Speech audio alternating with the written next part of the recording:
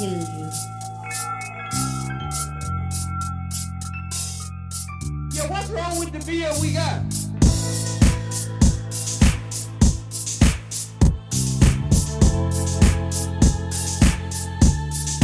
The beer we got tastes pretty good, huh?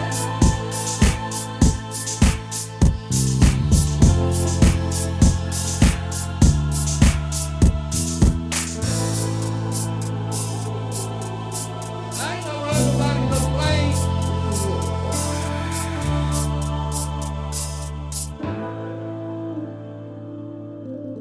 From Germany.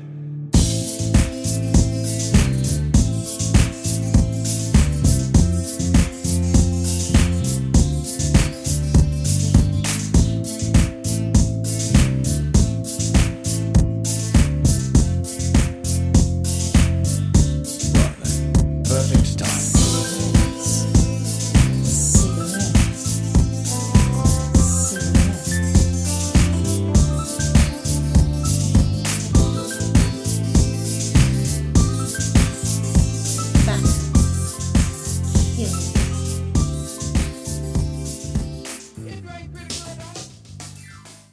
Good evening, ladies and gentlemen.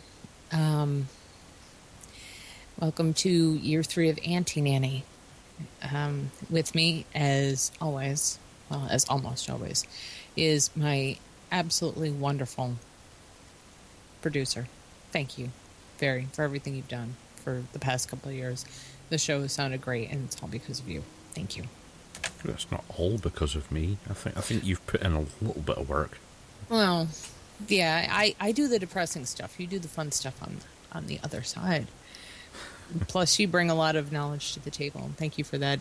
I'd introduce Miss, bubbly, vivacious Jeannie, but she's doing other things right now. She'll be along eventually. I feel like I'm making that announcement a lot. I don't know. Okay. Sorry, last week, guys. The Skype fiasco was just unreal. It was out all day for a lot of users, and I guess it started pretty late at night in the UK, Barry? Well, it was the early hours of the morning that it went off in the UK.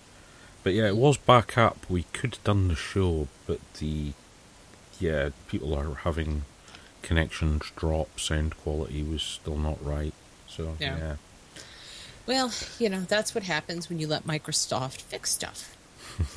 Buy it and quote unquote improve it.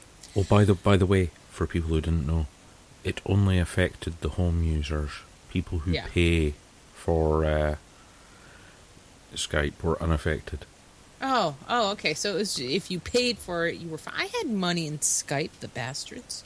No. I mean, if you've got the pro subscription for business. Oh, well, no. That wasn't. That didn't go down. Of course not. It was just us. Because, in the end, we're all just people and we don't really matter. Yeah. So, last night, one of my friends, Brian, you guys you probably actually do know him. He's a vapor, and I've known him forever. And he knows me really well, so he sends me an email, and he tells me that he just saw this movie, and I've got to see it. It's on Prime. And so I did watch it last night, and it was great. And there actually is, somebody stuck a link in the chat to a IDMB page, I think, for Deep Web, which was absolutely fantastic viewing. It was about the fair trial of Dread Pirate Roberts and Silk Road. What was really interesting to me was every week we talk about Chris Sheboygan and all these other people that to me are kind of famous for trying to protect our privacy rights. And it was really just kind of neat getting to see those people's faces, which you don't generally get to see too often. I was very happy. It was a really good film. So, yeah. And I guess I said we would talk about the UN, so I guess I'll get that out of the way first, since they're my favorite. The United Nations has a radical, dangerous vision for the future of the web. It may not have intended to precisely, but the United Nations just took sides in the Internet's most brutal culture war. On Tuesday, the organization's Broadband Commission for Digital Development released a damning worldwide wake-up call on what it calls cyber VAWG, or violence against women and girls. The report concludes that online harassment is, quote, a problem of pandemic proportion, which NBD we've all heard before. But the United Nations then goes on to propose radical protective policy changes for both governments and social networks, effectively projecting a whole new vision for how the Internet could work. Under U.S. law, that law not coincidentally governs most of the world's largest online platforms, intermediaries such as Twitter and Facebook generally can't be held responsible for what people do on them. But the United Nations proposes both that social networks proactively police every profile and post, and that government agencies only, quote, license to those who agree to do so. The respect for and security of girls and women must at all times be front and center, the report reads, not only for those who are producing and providing the content, but also for everyone with any role in shaping the technological backbone and enabling the environment of our digital society. How that would actually work, we don't know. The report is light on concrete, actionable policy, but it repeatedly suggests that both social networks need to opt into stronger anti-harassment regimes and that the governments need to enforce them proactively. At one point, towards the end of the paper, the UN panel concedes that political and governmental bodies need to use their licensing prerogative to better protect human and women's rights, only granting licenses to those telecoms and search engines that supervise content and its dissemination. In other words, the United Nations believes that online platforms should be A, generally responsible for the actions of their users, and B, specifically responsible for making sure those people aren't harassers. Regardless of whether you think those are worthwhile ends, the implications are huge. It's an attempt to transform the web from a libertarian free-for-all to some kind of enforced social commons. The question, of course, mirrors other larger debates playing out across the culture, including tiffs over academic trigger warnings and debates about Reddit's foggy future. Writing at Breitbart several weeks ago, the conservative columnist Alan Bokhari described a growing social movement that he dubs cultural libertarianism, the rejection of any and all limitations on absolute free expression. It's no coincidence that the cultural libertarians Bokhari cites are all leading figures in Game, just as it's no coincidence that the UN report references Zoe Quinn, the first victim of that movement. Well over a year after Quinn's harassment became international news, we still haven't answered these fundamental questions about what values the Internet should protect and who is responsible for it. The UN report gets us no closer, alas, but its most modest proposals are unfeasible.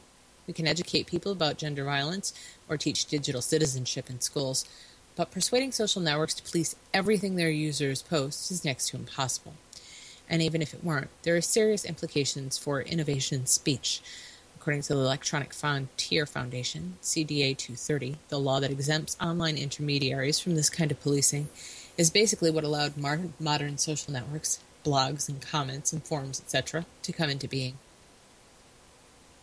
As reports like this are making increasingly clear, however, these platforms were developed by people who never imagined the struggles women face online. We're using tools that weren't designed for us. They had other people, other values and priorities in mind.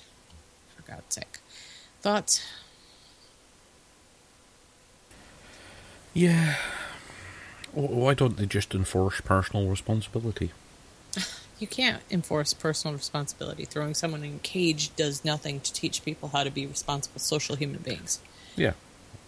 But, yeah, what I mean is, yeah, they're spending all this effort to try and control the internet, which will never happen. Any site that signs up to that sort of control loses members. Well, I mean, I think they're sure going to try. Yeah. I think it's like all this stuff to eat into our privacy is more of a way to keep us under the government's, ever watchful and helpful eye and under their thumb. in the end, humanity wants to be free so badly that I don't think they'll succeed. But the people that do this kind of work sure are going to be well paid. Yeah. But I mean, I don't know how it is in the US, but the haters and trolls, there's a group in the UK that hunts them down and exposes them. Mm-hmm. Right. Gives all the reports to the police, and people have been prosecuted. That's what you need, not trying to police the whole internet. That's just crazy. I mean, I don't think we need more police. I think we need, honestly, probably less. And we especially need less policing online. What we need is ordinary people to police the people policing us online. Yeah. So, and I doubt that will happen. But as I say, the best I've come across is, some technically proficient people tracked down some of the trolls and exposed them. Well, we have things like that here. Yeah. People do that sort of stuff all the time, but then you actually have, I don't know.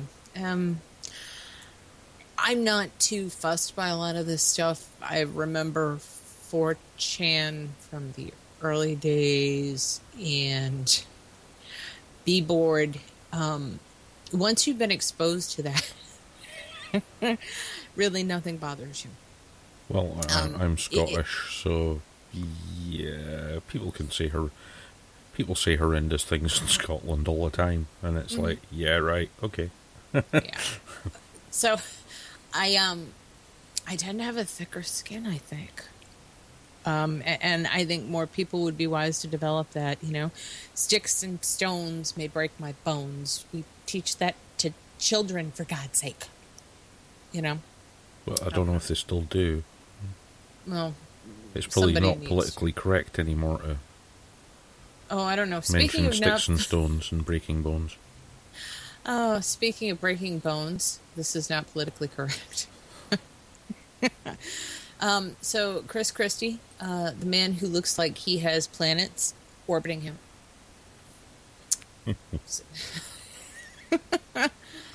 So yeah, a couple of days ago, he tells this New Jersey National Guard leader that he needs to lose weight. Oh, hello, pot. It's the kettle calling.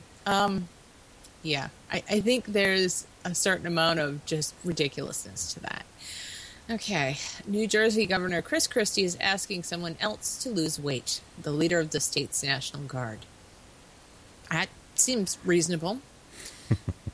The 2016 presidential candidate, who has struggled with his own weight problems for years, has given Air Force Colonel Brigadier General Michael L. Cuniff 90 days to meet U.S. military fitness requirements and slim down after learning he was reprimanded by the Pentagon last year for his excessive weight and for missing physical fitness tests.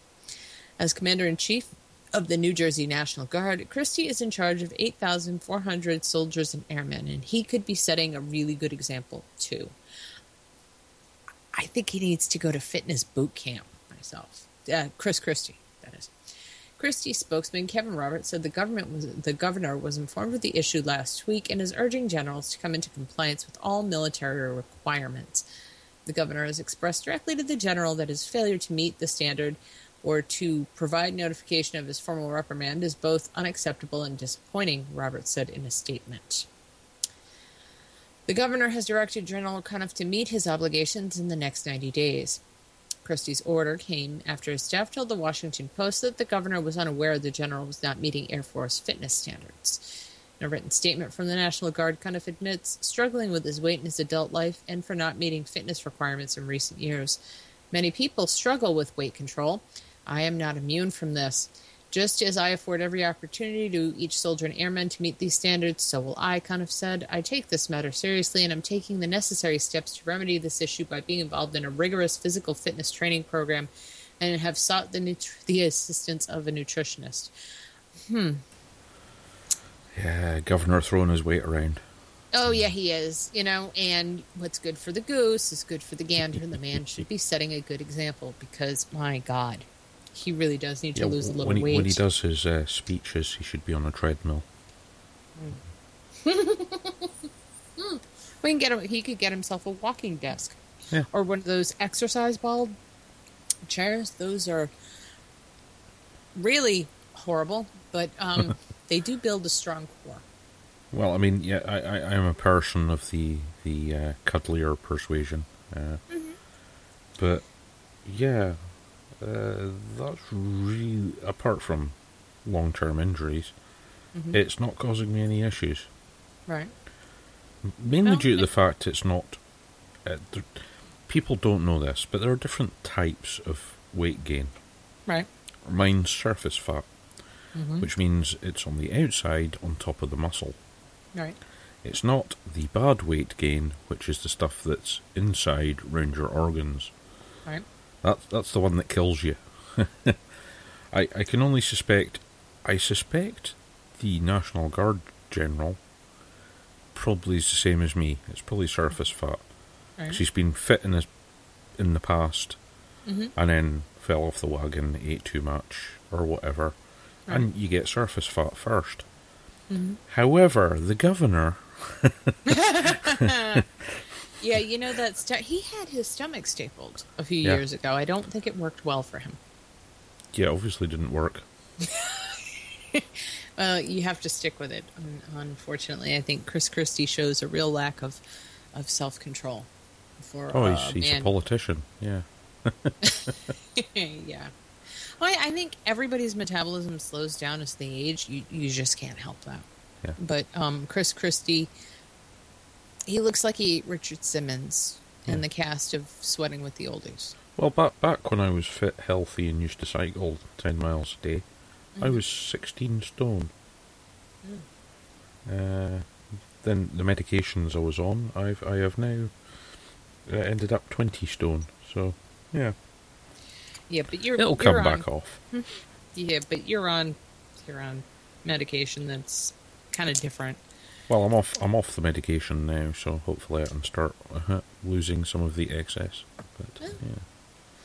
You know, I think most people should do what makes them happy.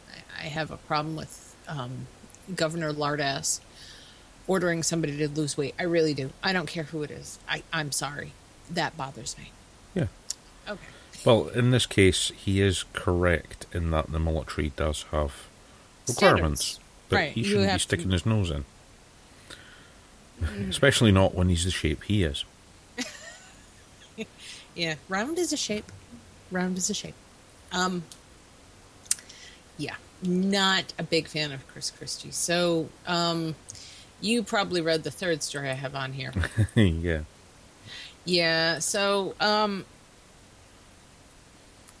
think a couple of people probably read this because I was so horrified when I read it. I said, okay. I posted it, and then I went and fact-checked it and threw up a little in my mouth. And then I was like, oh, okay, everybody needs to hear this. Yeah. This is almost like a British military experiment story. Yeah, it kind of is, except, we don't keep our stuff neatly classified in little frickin' files online. Yeah. With descriptions. Okay. Revealed, Army scientists secretly sprayed St. Louis with radioactive particles for years to test chemical warfare technology. And this was in an actual newspaper. And from what I've been able to suss out, everything in this actual newspaper is true. The United States military conducted top-secret experiments on the citizens of St. Louis, Missouri for years, exposing them to radioactive compounds, our researchers claimed. Well, it was known that the government sprayed, quote, harmless zinc-cadmium sulfide particles over the general population in St. Louis. Professor Lisa Martino-Taylor, a sociologist in St. Louis Community College, claims that a radioactive additive was also mixed with the compound. She has accrued detailed descriptions as well as photographs of the spraying, which exposed the unwitting public, predominantly in low-income and minority communities, to radioactive particles. She has accused... okay. The study was secretive for a reason. So... They didn't have volunteers stepping up and saying, yeah, I'll breathe in zinc caladium sulfide with radioactive particles, said Professor Martino Taylor to KSDK. Through her research, she found photographs of how the particles were distributed from 1953 through 54 and 1963 through 65. In Corpus Christi, the chemical was dropped from airplanes over large swaths of the city. In St. Louis, the Army put the chemical in sprayers on buildings like schools and public housing projects and mounted them in station wagons for mobile use. Despite the extent of the experiment, local politicians were not notified about the content of the testing. The people of St. Louis were told the Army was testing smoke screens to protect cities from a Russian attack. It was pretty shocking, the level of duplicity and secrecy. Clearly, they went to great lengths to deceive people.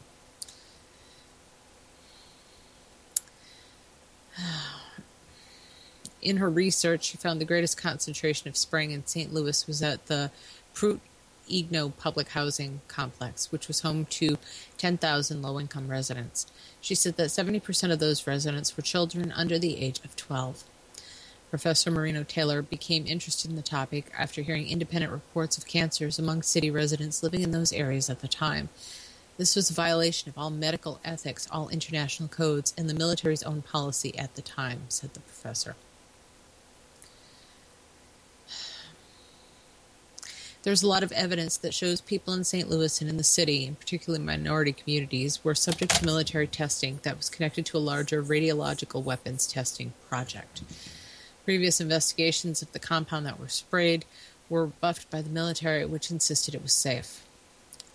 However, the professor believes the documents she uncovered proved the zinc caladium sulfide was also mixed with radioactive particles. She linked the St. Louis testing to a now defunct company called U.S. Radium.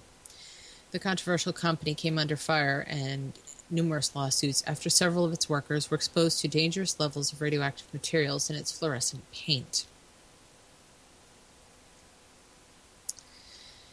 U.S. Radium had this reputation where they had been found legally liable for producing a radioactive powdered paint that killed many young women who painted fluorescent watch tiles, said Professor Taylor. In her findings, one of the compounds that was sprayed upon the public was called FP2266, according to the Army's documents, and was manufactured by U.S. Radium. The compound, also known as radium-226, was the same one that killed and sickened many of the U.S. Radium workers. The Army has admitted that it added fluorescent substance to the harmless compound, but whether or not the additive was radioactive remains classified. Professor Taylor has not been able to find out if the Army ever followed up on the long-term health of the residents exposed to the compound. In 1972, the government destroyed the Pruitt-Igno houses.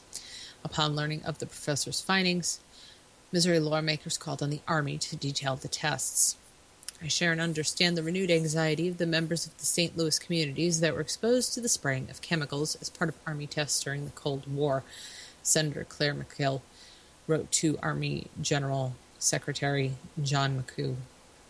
The impacted communities were not informed of the tests at the time and are reasonably anxious about the long-term health impacts the tests may have had on those exposed to airborne chemicals. Senator Roy Blunt called the findings absolutely shocking. The idea that thousands of Missourians were unwillingly exposed to harmful materials in order to determine their health effects is absolutely shocking. It should come as no surprise that these individuals and their families are demanding answers of government officials, Senator Blunt said.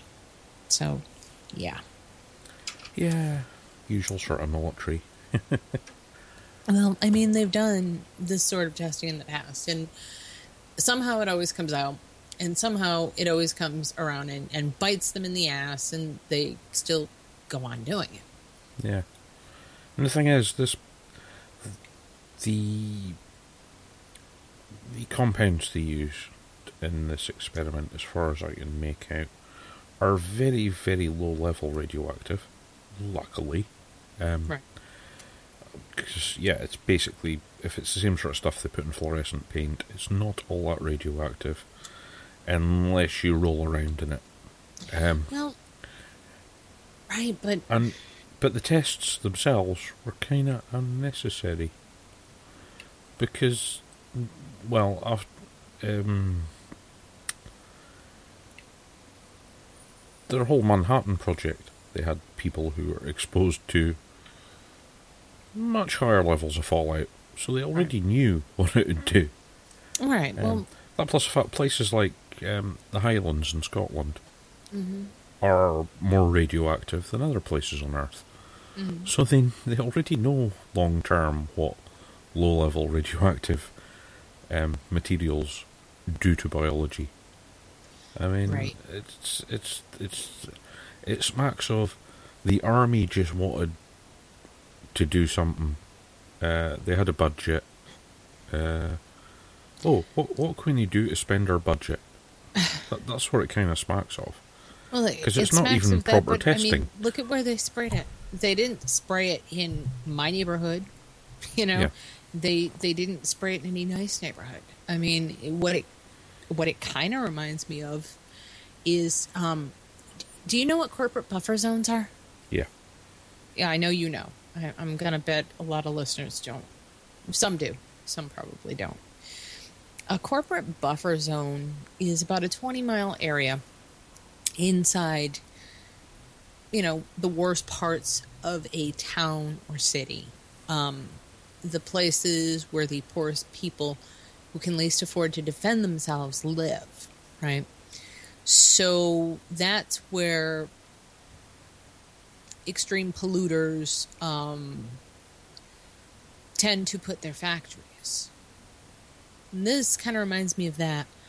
Why wouldn't you spray it on the wealthier people in the suburbs or the wealthier people who lived in high-rises in the city? Well, that's kind of the amusing thing when you do it over a city. Some of it will have ended up in the richer areas because it's a dust. The wind picks it up and carries it. Right. Well, no, I It'll know have that, ended but I'm up just saying, all over the place. They didn't set up shop over these really nice places. No, they never do. They never do. Exactly. Because they figure it's such a poorly conceived experiment. Yeah, I just think it was some scientist had a budget that needed used up. So, all right, we'll do this. It'll take this many years, cost this amount of money.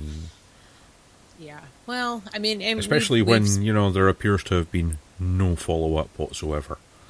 Well, yeah. I mean, but what's funny is I've seen the files. You've shown them to me. I've gotten physically sick looking at the photos. Yeah. But these are things that governments do to their own people. Oh yeah. So if you have this sentimental idea that your fucking government cares about you, you're wrong. You couldn't be more wrong. Just get that stupid ass idea out of your head right now. Okay, so that was fun. Wasn't really fun. It wasn't. This one's kind of good. So just as another question, so do people from St. Louis glow in the dark? Apparently only the people who live in poor neighborhoods. That would only be the Hispanic population, the Chinese population, the black population? Well, it is handy because, it saves them having to have, buy light bulbs and stuff if they're lighting their own house. What's funny? You were talking about the radium. We were talking about the radium they paint on watch dials and stuff. Yeah. I have a friend who makes steampunk jewelry, and she got really sick from handling it because she used actual gears and stuff that were older, and it had all been exposed to that paint, and she got very, very sick from it. Yeah, that's what it said in that story. Workers at the plant that produced the chemical ended up ill. Yeah. Radium is incredibly dangerous if you're handling it all the time. True. Yeah, I see Miss Jeannie in the chat. Hi, Jeannie. See if I can add her to the call. Okay.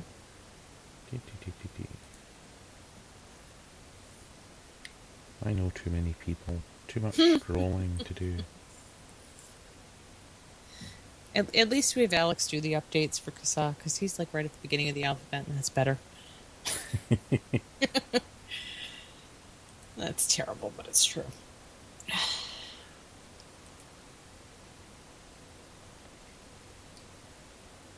Okay, so When Jeannie gets a chance and gets to pick up, we'll hear from the bubbly and vivacious Miss Jeannie K. I gotta get my shit well close. Hold on. Oh, God. So, yeah, it's kind of been... It was weird having last week off. It really was, because I hadn't planned on doing, like, a big news show. Last week, I just planned on just chatting, because last Monday was my birthday. Yeah. So, birthday, Microsoft prefers you to take your birthday off. Yeah, Microsoft, they were helping. So, yeah. And I don't know if you noticed, but there's a Jalen story in here. The blimps. Oh, that, yes, I noticed, yeah. Oh, God, what a waste. Yeah. How was your birthday? I had a headache, and I couldn't do my show, so it was quiet. How are the rabbits? Happy, I think. Ruger likes them. Ruger's got new friends to go with his chickens. Evidently. They seem to like him, too. That might be a problem. Oh. Yeah. Yeah, it might be. Especially if they're buddies. Ruger's a big boy. Ruger won't be pleased when they end up dinner. Yeah, just don't name them. I learned that lesson the hard way. Okay. So, yeah. I think this one was actually decent. So, after that horrible, disturbing story about the government experimenting with radioactive materials on its own citizens, we'll switch over to something nicer. Fifth Amendment protects passcodes on smartphones, court holds. In a new case decided Wednesday, SEC versus Hong, a federal trial court in Pennsylvania held that the government can't force a person to give up his passcode to his smartphone. And the person who wrote this says he thinks the decision misses the mark and he hopes it's appealed. I don't. First, the facts. The Securities and Exchange Commission is investigating Bohan and Nan Hong for insider trading. The two worked at the credit card company Capital One as data analysts. According to the complaint, the two allegedly used their jobs as data analysts to figure out sales trends at major U.S. companies and to trade stocks in those companies ahead of announced company earnings. According to the SEC, they turned a $1,500 investment into $2.8 million. Capital One let its employees use company-owned smartphones for work. Every employee picked his own passcode and for security reasons did not share the passcode with Capital One. When Capital One fired the defendants returned their phones. Later, as part of the investigation, Capital One turned over the phones to the SEC. The SEC now wants access to the phones because it believes evidence of insider trading is stored inside them. But here's the problem. The SEC can't get in. Only the defendants know the passcodes, and the defendants have refused to disclose them. That brings us to the new decision. The SEC has asked the court for an order to compel Bohan and Nan Hung to each give up their passcodes to the Capital One phones they use so the SEC can bypass the passcode gate and search the phones. The defendants have opposed the request for an order on Fifth Amendment grounds. In their view, an order forcing them to give up the passcodes would force them to testify against themselves in violation of the privilege against self-incrimination. In its new ruling, the trial court agreed with the defendants and denied the SEC's request. The opinion was written by Judge Mark Kearney, a relatively new district judge. The most important part of the opinion is Judge Kearney's approach to the foregone conclusion doctrine. The doctrine introduced in Fisher v. United States says that the Fifth Amendment doesn't block complying with a court order when testimonial part of complying with the court order is a foregone conclusion. In other words, if the government already knows the testimonial part of complying with the order and they're not seeking to prove it from the order, then you can't use the Fifth Amendment to avoid compliance with the order. That's totally not confusing in any way, shape, or form, and this is why we have lawyers. The big issue in Hong is how to apply that doctrine. the government argued that the foregone conclusion doctrine applies because the government already knew the testimonial aspect of complying with the order for the passcode. The government already knew that the users possessed the phones, so the testimonial part of complying with any order, admitting knowledge of the passcode and therefore admitting to likely possession of the phones, was a foregone conclusion. Judge Kearney ruled that this argument missed the mark because the foregone conclusion doctrine is about what specific documents the government is seeking. Because the existence of specific files sought on the phone was not a foregone conclusion, the foregone conclusion doctrine couldn't apply. The Court of Appeals reasoning in re grand jury again persuades over our analysis. Sorry, this is from VOCA Conspiracy. It's law-based. The Court of Appeals for the 11th Circuit Court refused to apply the foregone conclusion doctrine because the government could not meet its burden of showing with reasonable particularity what, if anything, was hidden behind the encrypted wall. While the government need not identify exactly the underlying documents it seeks, categorical requests for documents the government anticipates are likely to exist simply will not suffice. So that's, I don't know, I think that's actually pretty good news. I don't like the fact that every time it's a First Amendment, Second Amendment, Third Amendment, Fourth Amendment, Fifth Amendment case, we have to deal with some scumbag criminal breaking the fucking law to protect what's already laid out in documents that have been there for hundreds of years as a protection of our quote-unquote rights. And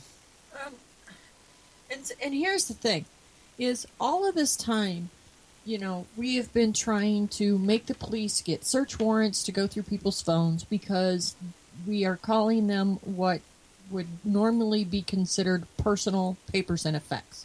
They're right? your digital Fourth Amendment rights. I mean, that's your digital.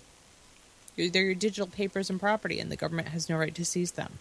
Okay, even a casual reading warrant. of the Fourth Amendment gets you that. Go ahead. Yeah. We're saying, you know, to get your personal effects and papers searched, they need a search warrant, correct? Right.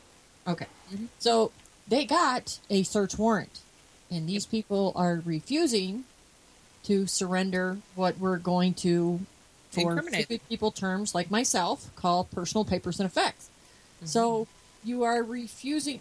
Fuck it. They should get whatever the max punishment is for whatever crime they're being tried for. They should get the max for that, for failing to comply with the court order and release these documents. Because, I think you're only seeing one side of this, and me too. You and I weren't present in that court. We don't know what actually happened. You don't know what kind of quote-unquote fair trial these people got. I don't either.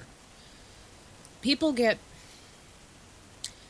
The justice system is eager to stomp all over the personal protections we have in these amendments. And I really don't like that all of these cases, Fourth Amendment, Third Amendment, Second Amendment, whatever, I don't like that all of these cases, when our rights get upheld, are because some scumbag broke the fucking law. I don't like that. But I don't like even more that the government is trying to force people to incriminate themselves with this. Your passcode is supposed to be sacrosanct, you know, digitally. That's it's like your DNA. I mean, you shouldn't be able to be forced to give that up either. And yet, let's look at some of the laws that. Have you ever read the waivers when you go to give blood, or when you go to have blood drawn? Yeah. Yeah, I've read them too. They own your fucking DNA. After that process, it is no longer what makes you you. Is no longer owned by you.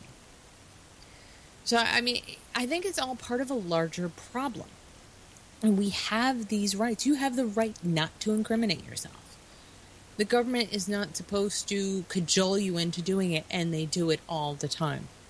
And yeah, these guys are the worst of the worst scumbags. They're thief scumbags, and I hate them worst of all. The people that manipulate the market and steal value from ordinary, hardworking people who try to do the right thing, I hate those people most of all. But they still have the right not to incriminate themselves. And I understand that you side with the author of this piece. I don't. I think our rights are trampled on too much these days. But they followed the letter of the law, and the letter of the law says that when a search warrant is issued, that you must comply with this search warrant, period, whether you're innocent or whether you're guilty. And they're refusing to do that. And then let's go back to where these were not personal cell phones either. Right. Now, I understand their work cell phones. These were company property, and they are refusing the government access to this company property, which there's a real good chance that there's evidence of insider trading on, which is corporate espionage. So, yeah, you know, I should have to comply with the search warrant. I really do. You know what I think? We already fucking know what the NSA can do. Throw the goddamn cell phones at the NSA and dig up the evidence dirty as you want that way. But it's you know what I mean? Cops do that shit. They do that shit all the time. And I'm not saying cops, but I mean like your federal officers do that shit all the time. I watched it happen last night in a documentary I watched. I watched them convict a man and not allow him to defend himself in court by use of NSA tools. And this kind of stuff happens all the time. So I don't understand how... I mean, I do understand why this is a big deal. And it's a big deal for me because you shouldn't have to incriminate yourself. That I'm not gonna budge from there. But I understand where you're coming from. These people are human shitbags. They're scum. And they should be made to pay for their crimes. But the government just has to find some other way to convict them of them. That's all. That's all I'm saying. And you're saying they should go to jail. And I'm saying, yeah, they probably should. But the government has ways around this. They didn't have to go about it this way. But it's good that they did. Now you don't have to give up your cell phone passcode when you get stopped. There's precedence. There's legal precedence protecting you now, which is something we didn't have before. Because whenever you were pulled over, whether it was a traffic violation or whatever, it was widely held belief that whatever you had on you was able to be searched by whoever pulled you over. Whether it was a federal law enforcement agent or a local law enforcement agent, we now have some semblance of protection. And I don't like that scumbags gave it to us. But I do like that it's there. We didn't have it before. We're a little... Legally speaking, we're a little safer for it. I'm always good with that. Very? Did we put you to sleep? No. It is a complicated issue, but this has only come about because the SEC are lazy, sloppy bastards who don't have a technical department that could have got around the passwords. Which is how law enforcement would normally go about these things. And try to do it just by... that's kind of my point. Yeah, because, of course a criminal isn't going to incriminate himself. Right, we need the password to look at all these potentially hidden files. What kind of idiot would say yes?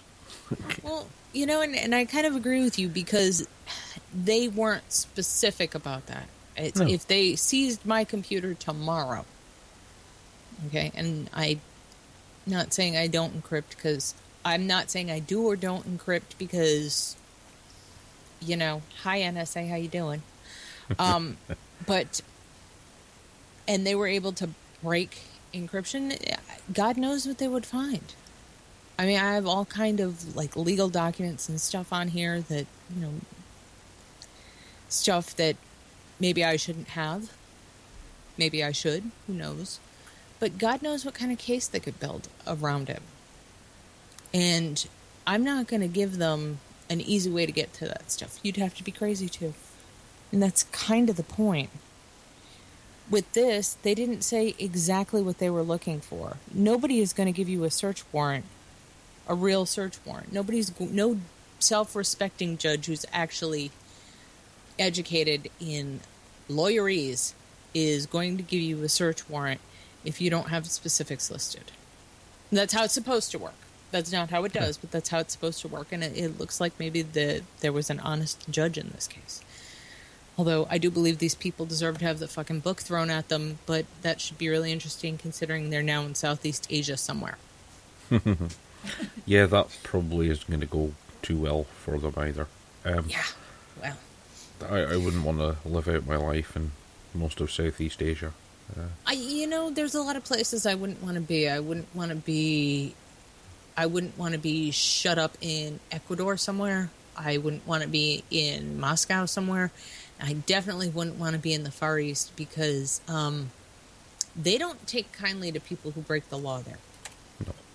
You remember what happened to the baby formula guy? Yeah. They hung him. Mm-hmm. And that was just over food. Well, there's a American diplomat's son in, was it Singapore, right, who rode along on his skateboard, setting off car alarms, hitting the cars and setting off alarms. Right. He got birched. Yeah, well, you know what? He's probably still fucking alive, even though he got birched. I'll tell you. Oh no, he is alive. But it's the fact his parents and his diplomatic community meant fuck all to Singapore. It's like, yep. It's like you were causing, he scratched some of the cars and stuff. So yeah. Exactly. So I mean, and here's the other thing about that whole Fifth Amendment smartphone scumbag thief people case. This is why the SEC and the government don't want your shit to be encryptable. This is why they want a backdoor key to all encryption. Yeah, they're getting lazy and sloppy. Yeah, exactly. That no one wants to do actual correct policing anymore. And the people that do, I guess, are thought of as weirdos and freaks. Maybe throwbacks. I don't know. Oh, unfortunately, Very tells me that now he can hook up the phones if he wants. we don't want phones for this show. And what's funny is I really like to have a Skype guest and have the phone lines active on my show, and I can't fucking do it. Well, for me, it does take both of my desktop computers. Exactly, and I'm not hooking up two fucking computers. Yeah. It shouldn't have to be like that, no. Really. It's not how it's supposed to be, but it seems to be the way BTR want to do it. And where the hell was Kevin and Dino last night? I thought they were supposed to be back on live last night. I don't know. I did message Dino and I said, so should I keep giving myself a neck ache looking up at the sky hoping the clouds will go away, or are you doing a show? And he said to me, I don't think so. I just got home, and this was at 8:45. Kevin was going to the casino. So maybe Kevin was traumatized, had to clean a dirty baby diaper or something. Maybe he got poop on his foot. He's one of those weird foot people. He's one of them weird body fluid people, period. So, yeah, he would not do well in the medical community, or anything where you have to deal with people. So I just had a nice rant about your Fifth Amendment rights. Sorry, and this goes along with that kind of story. Obama administration explored backdoors for bypassing smartphone cryptography. Approaches were ultimately rejected out of concern. They were too controversial. How could that be? You want your digital privacy? How is that controversial? An Obama administration working group considered 4 backdoors that tech companies could adopt to allow government investigators to decipher encrypted communications stored on phones of suspected terrorists or criminals, according to a news article published Thursday by the Washington Post. Ultimately, the group rejected each one out of concern that they were too controversial. Citing a draft memo from the group, reporters Andrea Peterson and Ellen Nakashima wrote, the first potential solution called for providers to add a physical encrypted port to their devices. Companies would maintain a separate set of keys to unlock devices using that port only if law enforcement had physical access to a device and obtained a court order to compel the company's assistance. The necessary hardware changes could be costly for U.S. manufacturers, but the physical access required by this method could limit some of the cybersecurity risks, the memo said.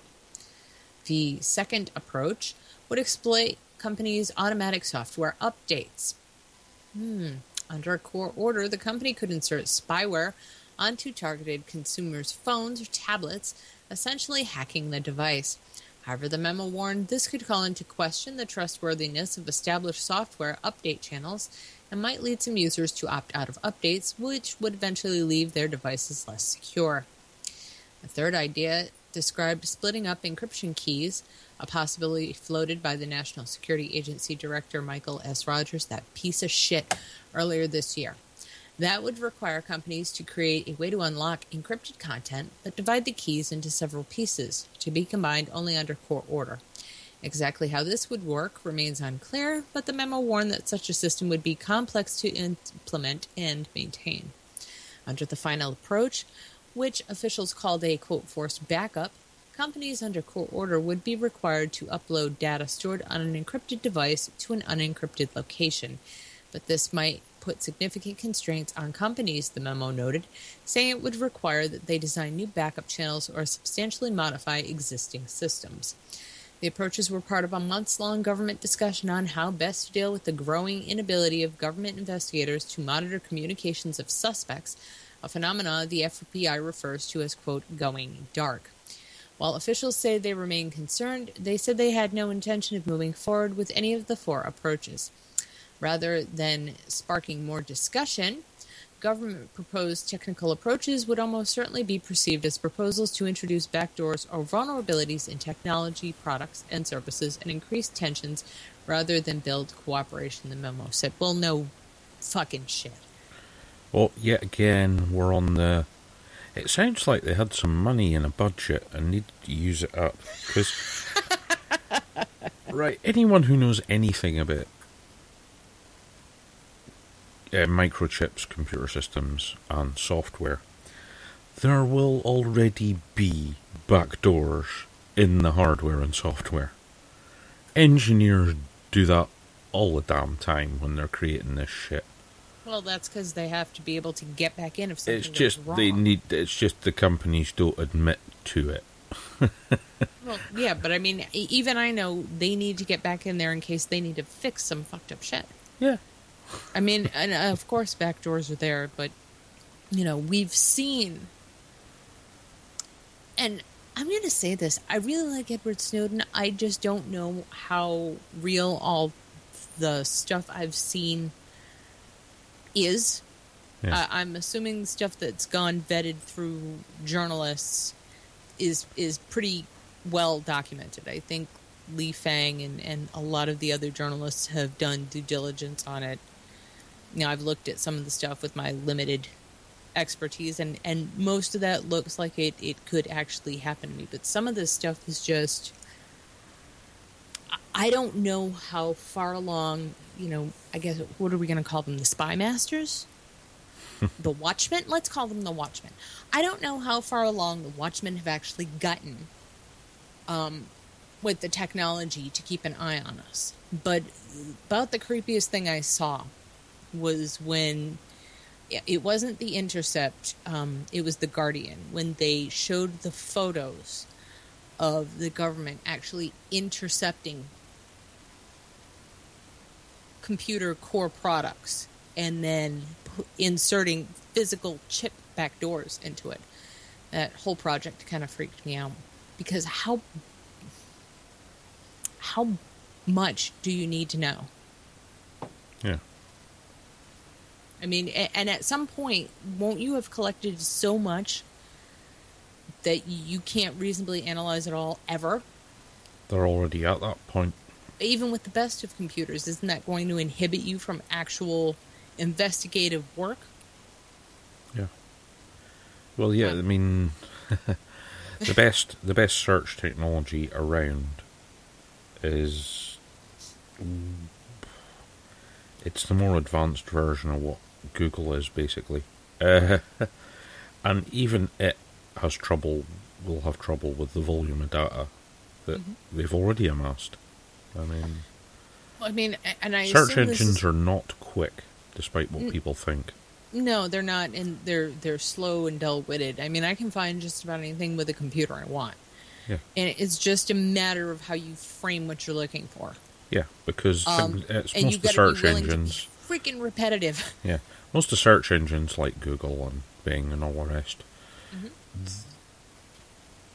to shortcut searches, which is the reason why it works so fast, is things are linked together, shall we say. Certain phrases said in a certain way will narrow the search results automatically. Right. But when you're doing the bulk collection data thing, you can't do that. So it makes the search engine a lot slower. Well, right. I mean, and you've got to figure, what were they saying? Teraflops, not even terabytes? Oh, yeah. That's what's going into the Utah data center. Yeah. I can't even imagine. That's more than every word ever written. Ever. Yeah. That's how much shit they're collecting. And I think, in a way, it's kind of the new currency.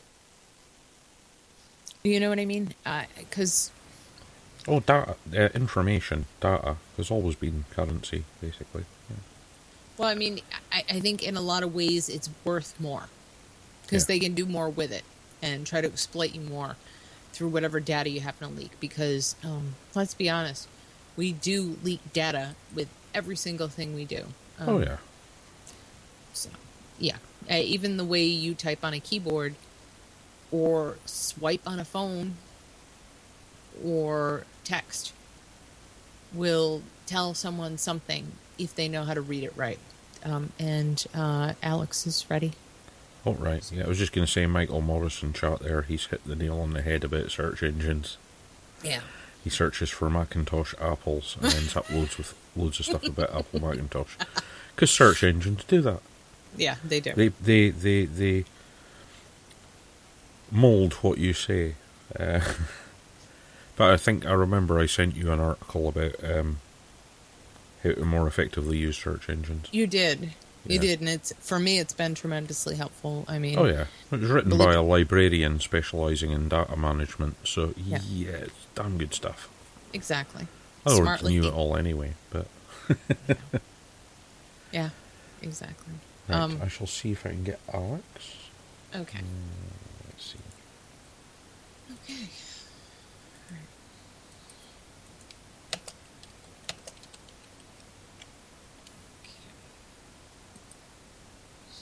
Evening, Alex.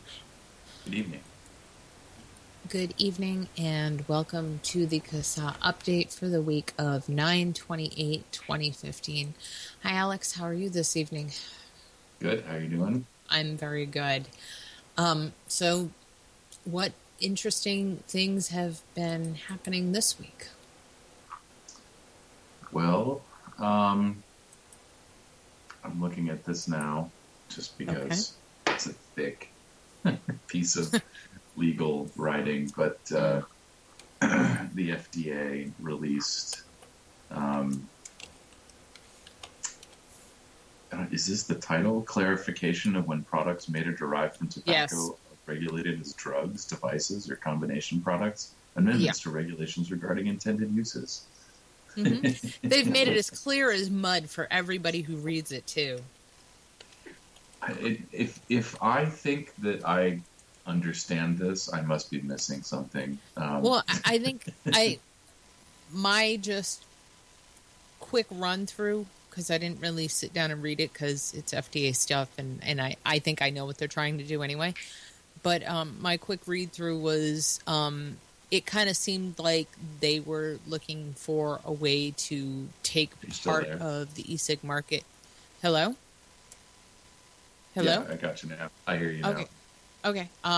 My just quick read through the document looked like they were looking for a way to take part of the market and classify it as drug delivery devices again. I guess I don't.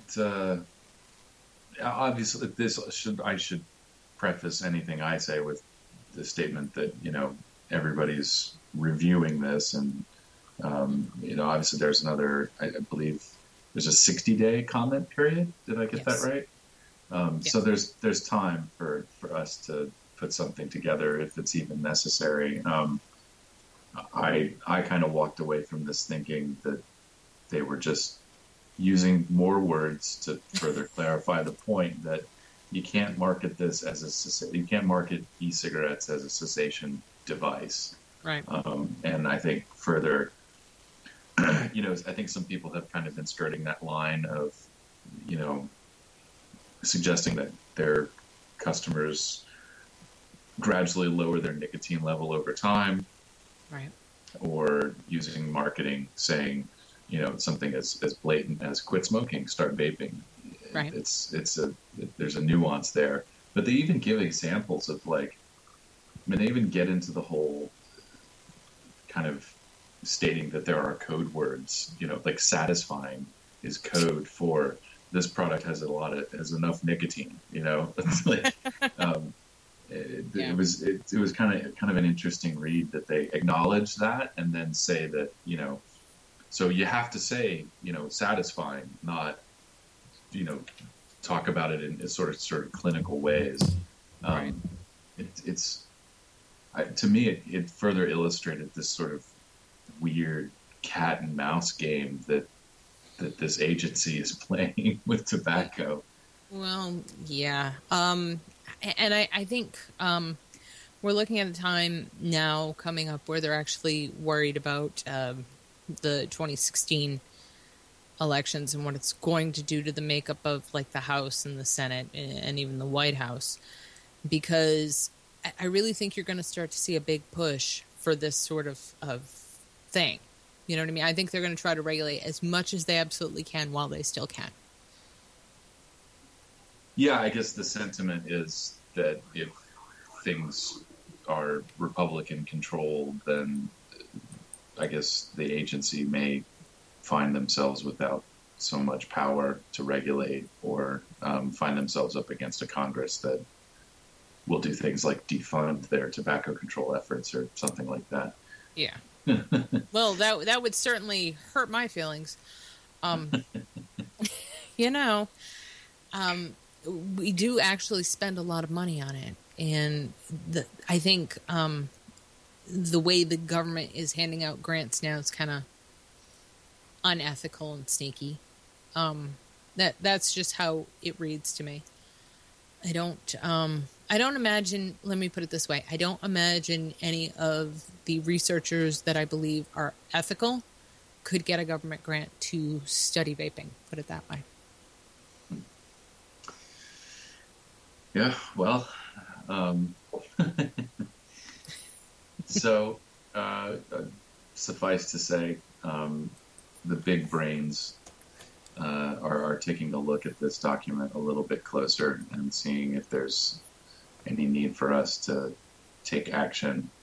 But that's that. I think that I guess we didn't, was it last week that we didn't do this? Yeah, we couldn't. Skype notes were down. Skype was being difficult. So between the last time that we had this little get together and now, we put out another email reminder to everyone. There were several things for people to take advantage of, and I should probably have prepped this and gotten that ready to remind everybody. But it's just, the Consumer Report story was pretty bad. Yeah, I don't read Consumer Reports. I tend to get a little bit more value out of actual consumer feedback on products that I'm interested in buying. So I just read the reviews. I'm not necessarily the most scrupulous consumer when it comes to stuff. I fully admit that I allow myself to be drawn in by bright, shiny things. And if it's the right color and doesn't break after a couple months, then I'll probably buy it. But I actually had to look up, whether or not Consumer Reports was still something that people thought was important. And, to some extent, they've got like 7 million readers, and people do Consumer Reports, those carry some weight. So for them to, this was subpar for even, your typical anti-vaping propaganda. This was like we read one study and like it was bad, so don't do the vape. That's It was really. That's not a product review. That's not in-depth reporting by any stretch of the imagination. There are like crappy local news stories that describe, what a 2008 Sigalike device looks like, and that are more thoroughly researched than what Consumer Reports put out. It was bad.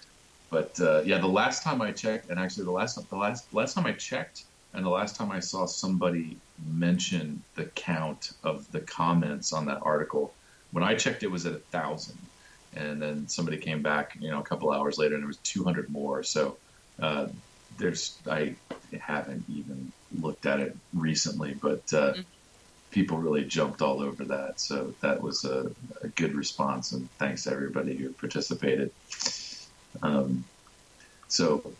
That was number 2 on the list, and we usually wrap up by saying support this bill, but I did want to just remind everybody that I actually went and made a flyer, and we're using that fun QR code. So if you get that scanner app on your phone, you can just point and do it. It takes you right to the send an email engagement. But no matter how digital the world gets, we still got to do things with flyers and posters. And we're not, I don't think we're ever, well, I'm not going to say ever, but we're certainly not in a position to afford a direct mail campaign. But every vape shop in the country should have one of these flyers up somewhere. And I don't care if you don't like the flyer that I made, that's fine. Just take the link and the QR code and slap it on something. Hey, here, do this and support vaping. If that's what you think is appropriate, then grab it and share it, and everybody that comes through your shop should be exposed to this opportunity. So, just don't ask me to write it because it'll offend people. Go ahead, absolutely, go ahead, Janie. I'd love to see what you come up with. I mean, as long as there's not like dancing naked girls, I think we're fine, right? Yeah, there definitely would not be that, Alex. Okay, then we're good. We're totally good.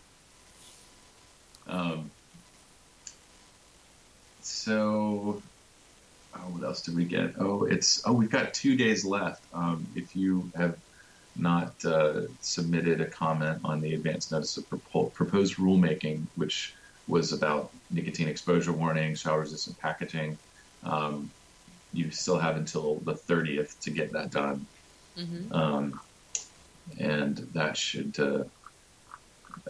we promoted that several times, so there is a link to that somewhere. And everybody, it's 62,000 people got an email last week, so if you didn't check your emails, go back and look. It's there. Yeah. The other thing is not necessarily something I've quite figured out whether or not we're going to do anything about, but people in Indiana, as if Indiana hasn't been through enough,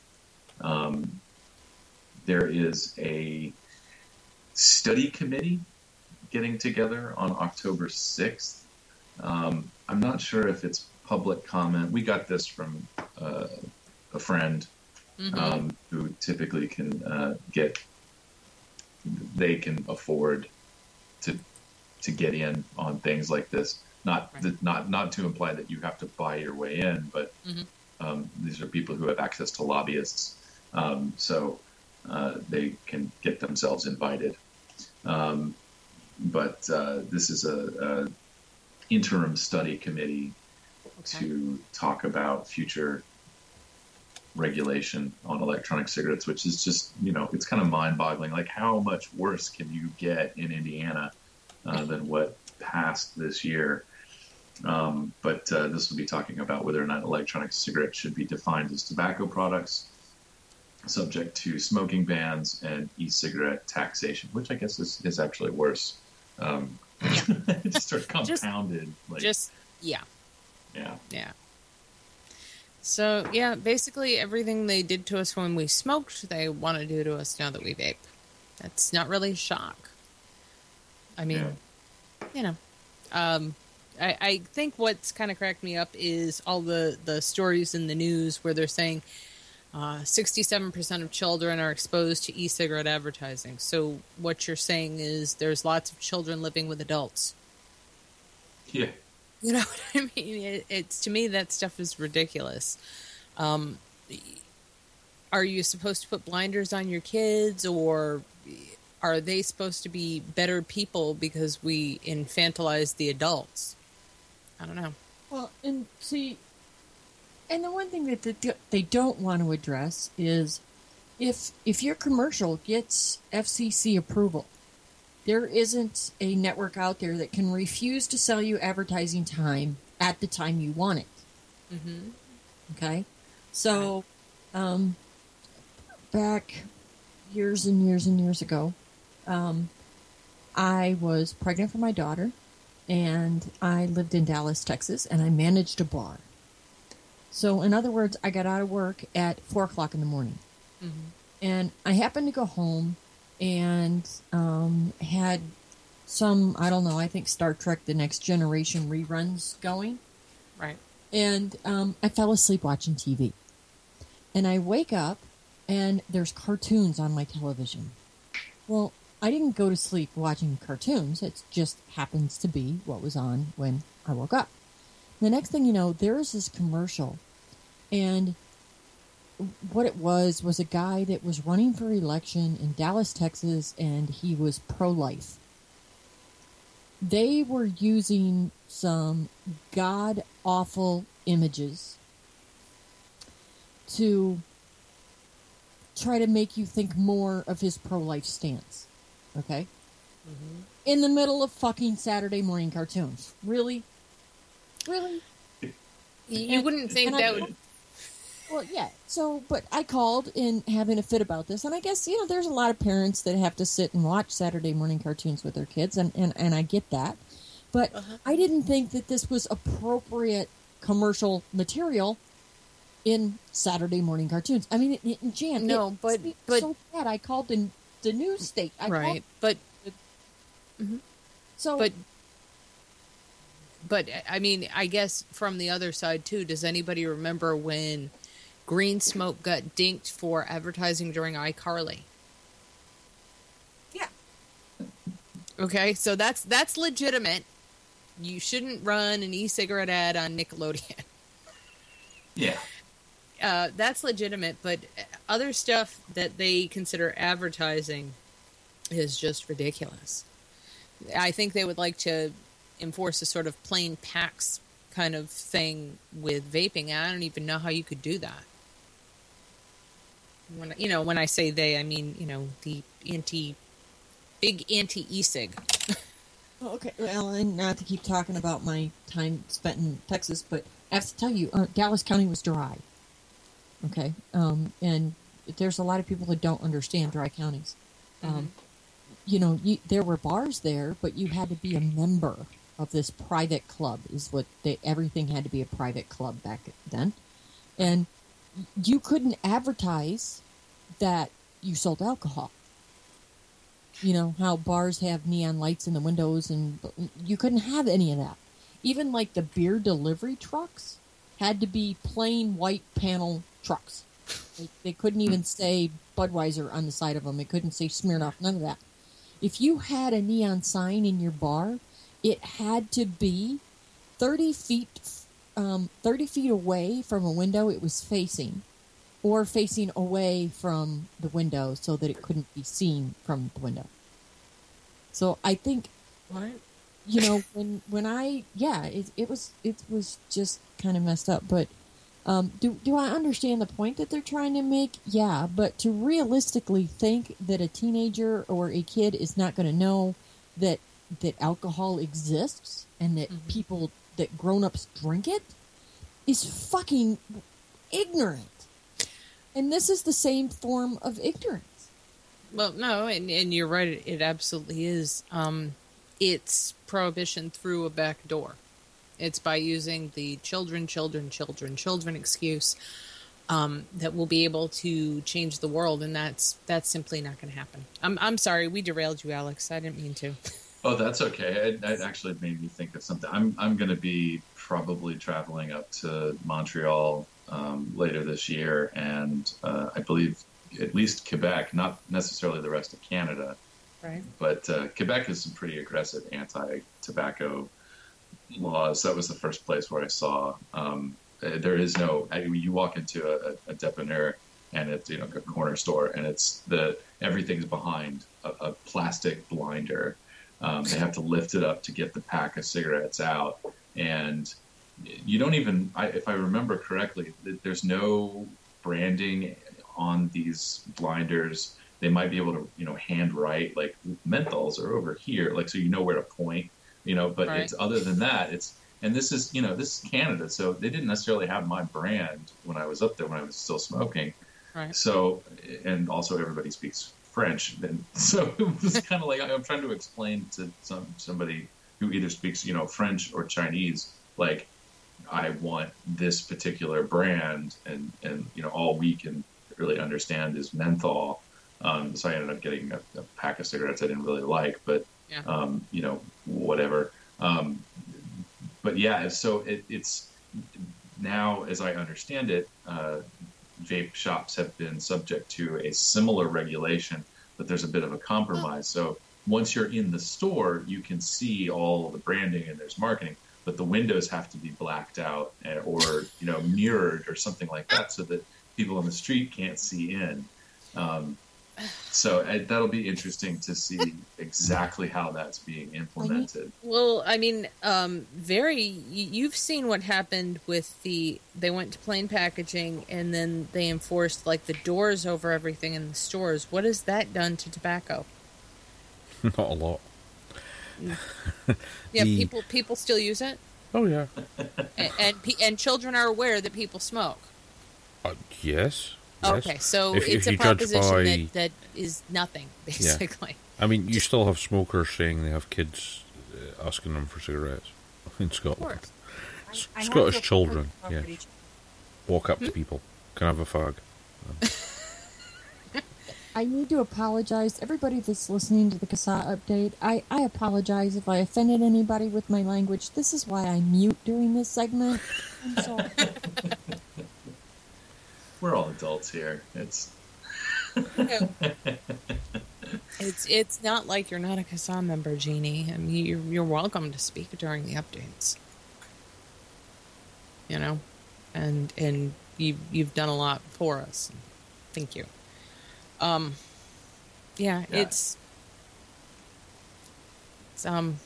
just, I think the scope of tobacco control, big anti-vapor, I think it's all just running off the rails. You go from things that might be marginally successful to just insanely stupid proposals that do nothing but increase the cost for stores and eat into the profit base for selling the product.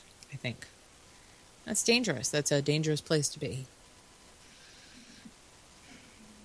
So, yeah. I don't know. Sorry. No, that's cool. There's just maybe to bring it back to legislation. That's boring, but there were sort of a handful of local alerts that I got over the past couple of weeks. I apologize for not getting some of these out. There were a few that were in California. There was like one in Utah. But I think people have been posting about stuff. There was something in Minnesota. But really, rather than dealing in the specifics here, and I apologize. I have a regular day job that demands my attention. For the first couple months of this year, it's like January, February into March. It's actually very slow at work, so I have a lot of downtime, and I can actually spend some of my downtime reading and writing and doing things that's not work related.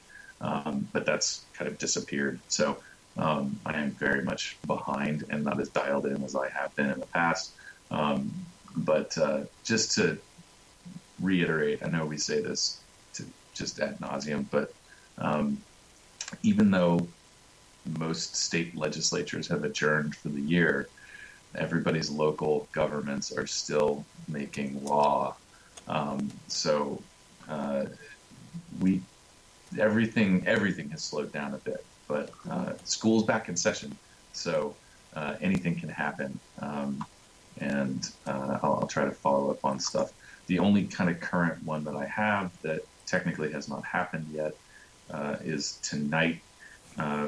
Wheat Ridge, Colorado, is hearing Council Bill 22-2015, and this would include electronic cigarettes into their smoking in public places rules, which Colorado is another one of those states where, they've legalized the marijuanas, but now they're going after vapor products. So, whatever. So yeah, that's really all I got. It just to and we'll round it out with the share your story, and that was the other part in case this was not clear in the instructions for the Consumer Reports thing. There's an opportunity there to share your brief story, a paragraph or slightly more, and then copy and paste that into our testimonials project, and you killed two birds with one stone. Or maybe killed is not the right word, but two birds. You got two birds. Whatever. Yeah, two in the hand. Yeah, you got two in your hand instead of one in hand and one not in your hand, I guess. One in the hand is worth two in the bush. Yeah, or something. Or M&Ms don't melt in your hand. No, wait. Yeah, wait. They melt in your mouth and not in your hand. Sorry. So, yeah. Well, I mean, you do an incredible amount for us, Alex. I don't know how you do it. But if you need help, just let me know. I'll do what I can. Cool. I'm enjoying this lull a little too hard, so be back up to speed soon. Well, batten down the hatches. Get ready. Legislation's coming. Yep. Yeah. I guess that's it for this evening. And for this update, thank you for everything you do for us, Alex. And thank you to the people listening to these updates. If you're not already a member, please join us at CASAD.org. On the front page of CASAD.org, you can find a link to the Testimonials Project. You can also find us on Twitter, Instagram, and Google Plus as CASA Media. We're also on YouTube, and we're on Facebook as the official CASA Facebook page. And we also have a group for just chatter. Well, not so much chatter. It's on topic stuff about legislation and things of that nature called We Are CASA. So stop by and talk to us. We'd love to hear from you. HR 2058? Yes.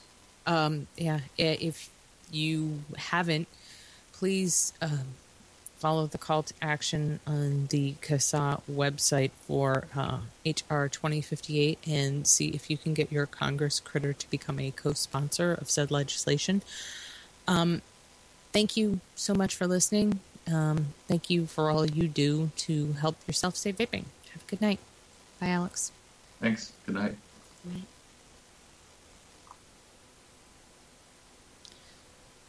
Okay. Gonna shift gears back to the horrible things the government does. Shit, other horrible thing. I am so sorry, Jan.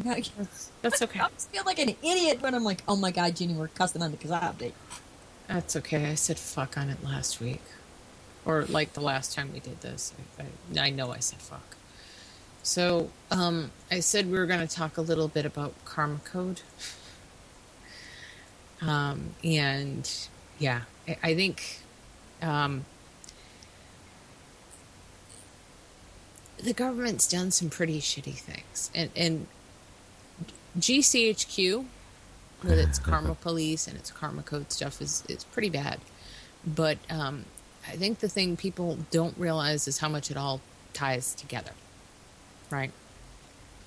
All of it. And this is actually from The Intercept. Somebody stuck this link in chat earlier. So I'm just going to read bits and pieces of it, because if I read the whole thing, it'll take forever. And as much as I love The Intercept for how in-depth they get into this stuff, it really does get quite boring, I think, for people to listen to it being read. Profiled from radio to porn. There was a simple aim at the heart of the top secret program: record the website browsing habits of every visible user on the internet. Before long, billions of digital records about ordinary people's online activities were being stored every day. Among them were details categorizing visits to porn, social media, and news websites, search engines, chat forums, and blogs. The mass surveillance operation, codenamed Karma Police, was launched by British spies about 7 years ago without any public debate or scrutiny. It was just one part of a giant global internet spying apparatus built by the United Kingdom's Electronic Eavesdropping Agency, Government Communications Headquarters, or GCHQ. The revelations about the scope of the British agency's surveillance are contained in documents obtained by The Intercept from the National Security Agency whistleblower Edward Snowden. Previous reports based on the leaked files have exposed how GCHQ taps into the internet cables to monitor communications on a vast scale, but many details about what happens to the data after it has been vacuumed up have remained unclear. Amid a renewed push from the UK government for more surveillance powers, more than 24 documents being disclosed today by The Intercept reveal for the first time that several major strands of GCHQ's existing electronic eavesdropping capabilities. One system builds profiles showing people's web browsing histories. Another analyzes instant messenger communications, emails, Skype calls, text messages, cell phone locations, and social media interactions. Separate programs were built to keep tabs on, quote, suspicious Google searches and use of Google Maps. The surveillance is underpinned by an opaque legal regime that has authorized GCHQ to sift through huge archives of metadata about the private phone calls, emails, and internet browsing logs of Brits, Americans, and any other citizen, all without a court order or judicial warrant. Metadata reveals information about a communication such as the sender and recipient of an email or the phone number someone is called and at what time, but not the written content of the message or the audio of the call. As of 2012, GCHQ was storing about 50 billion metadata records about online communications and web browsing activity every day, with plans in place to boost capacity to over 100 billion daily by the end of that year.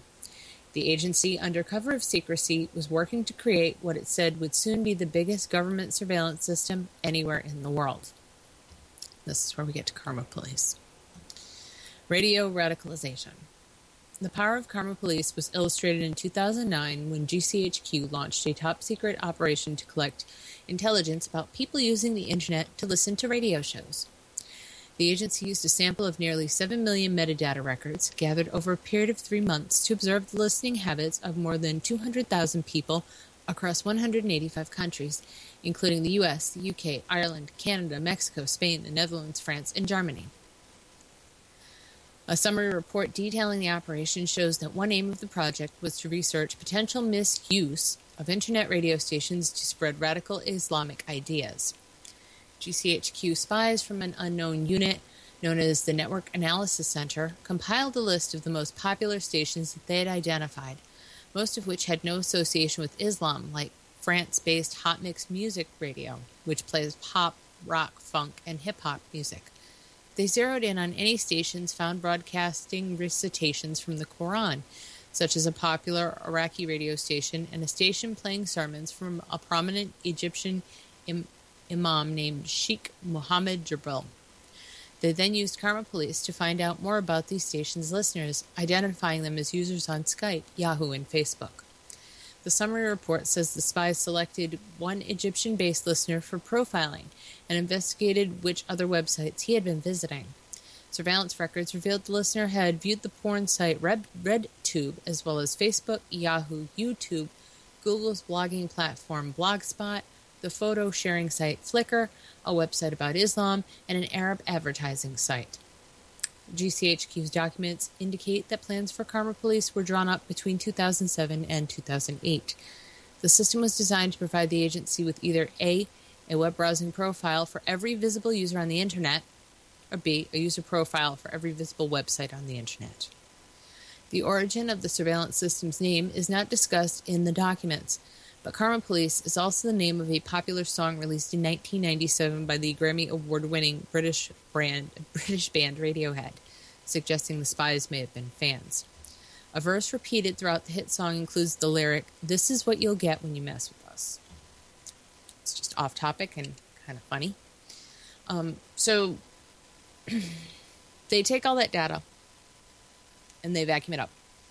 And then it goes somewhere. Right. So I don't think we know much about where that data goes, do we, Very? It's probably getting stored somewhere, funnily enough. Although, unlike the NSA, the GCHQ, funnily enough, don't openly advertise where they store stuff by building gigantic buildings that everybody can see. But you never know, they might be paying the NSA to hold their shit. Well, I doubt it. I don't think they trust the NSA. I don't think anybody trusts the NSA. You'd be a fool to, wouldn't you? After the whole Snowden thing, you'd have to be an idiot to give the NSA any secrets. Very true. Not that they couldn't figure out how to steal it for themselves. Yeah. Okay. So basically, as far as I know, all that data goes and sits in a black hole. I don't think it actually does, but that's what we'll say. No.